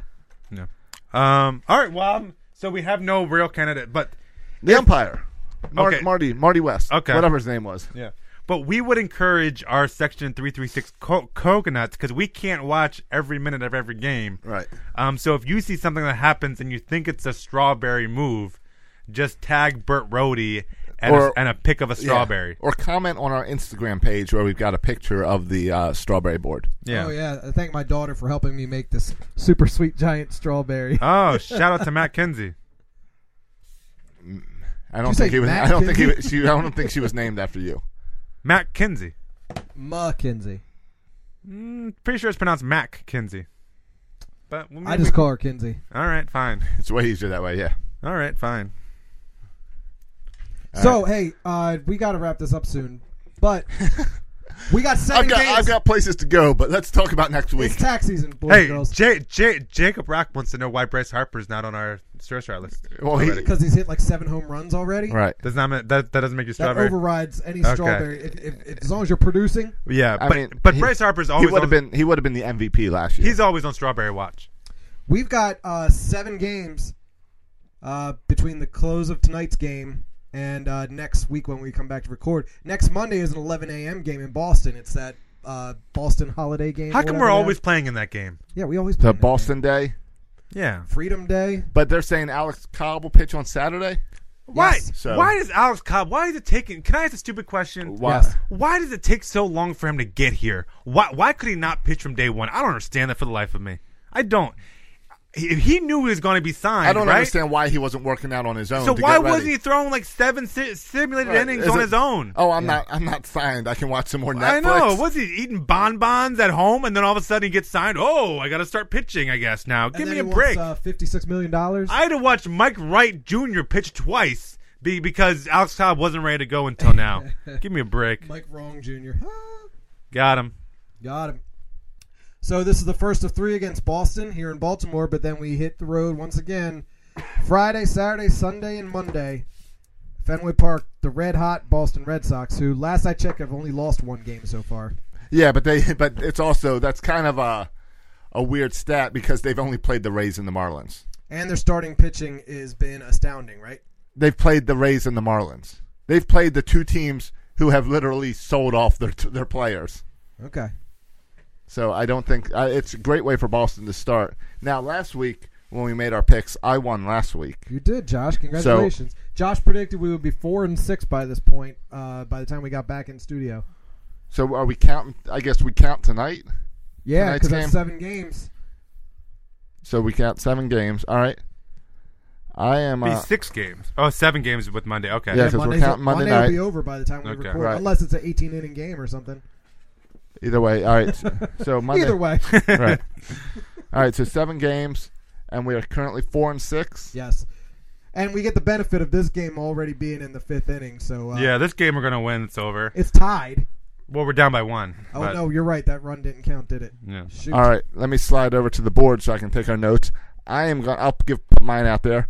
I am going to go, I think, pretty positive, and I'm going to go that this time next week we will be 8-9. So I'm saying we're going to go 4-3. 4-3, huh? Ugh. How about you guys? I'll go 1 less than you. So you're going 7-10? 7-10. Yeah, I think we get 1 or 2 here out of the Blue Jays, and we'll be lucky if we get 1 in Boston. Yeah, How I about don't. you, Matt? I don't think we're getting any against Boston. They're a juggernaut right now, and They've played crap. and maybe we'll get 1 The or 2. Marlins and the Rays. The Marlins and the Rays are going to be the worst 2 teams in baseball when all of this is over. And maybe we'll get 1 or 2 wins away from the Blue Jays. So I'm going 6-11. 6-11. This is identical to what we did last week. Josh was most positive. I was in the middle, and you were 1 below. Well, I'm counting tonight, Monday night, as a win. I think the Okay. Orioles pull this out. Okay, we're losing, but no one tell Josh. We're losing by 1 as we record this. Yeah. All right. Well, Sunday we were losing by 5. Yeah. We would appreciate if someone goes ahead and gives us a 5-star review, because now every time I check our reviews, the last one on there is a 3-star. A bad one. It pisses me off every time I check for any new review. We got to balance out that audio complaint.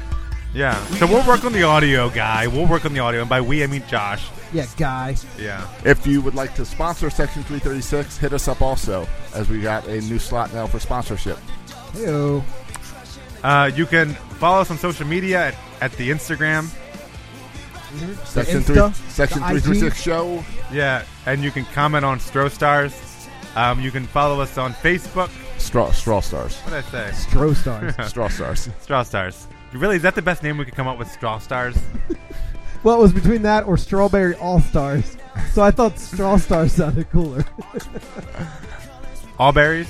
No, okay. all strawberry. All right, I think we can work on that name, but whatever, fine. You can follow us on Twitter at Section336Show. You can follow me on Twitter at Section336. You can follow Bert on Twitter. At Bert Rohde. And you can follow Josh on Twitter. At Josh Soroka. Thanks for listening, boys and girls. And as always, go O's. Thank you for listening to the Section 336 podcast. Please go to iTunes and Facebook for all complaints or the occasional compliment. If I were you, I would not take any baseball advice from these guys. Josh and Matt were raised by an Orioles-obsessed father, and Bert fell in love with Don Mattingly. He has a thing for mustaches. Introducing the Lowe's List for Innovation. While our aisles are filled with innovative products, we've selected our favorites just for you. Like the exclusive Whirlpool washer with industry-first 2-in-1 removable agitator. We love this washer because you can customize any load. And with other smart features to streamline your laundry routine, this product is a must-have for families. Shop the full Lowe's list of top picks at Lowe's.com. Lowe's, home to any budget, home to any possibility. U.S. only. This is the story of the one. As a maintenance engineer, he hears things differently. To the untrained ear, everything on his shop floor might sound fine, but he can hear gears grinding or a belt slipping. So he steps in to fix the problem at hand before it gets out of hand. And he knows Grainger's got the right product he needs to get the job done, which is music to his ears. Call, click Grainger.com, or just stop by. Grainger, for the ones who get it done. When you need mealtime inspiration, it's worth shopping Kroger, where you'll find over 30,000 mouth-watering choices that excite your inner foodie. And no matter what tasty choice you make, you'll enjoy our everyday low prices, plus extra ways to save, like digital coupons worth over $600 each week. You can also save up to $1 off per gallon at the pump with fuel points. More savings and more inspiring flavors make shopping Kroger worth it every time. Kroger, fresh for everyone. Fuel restrictions apply.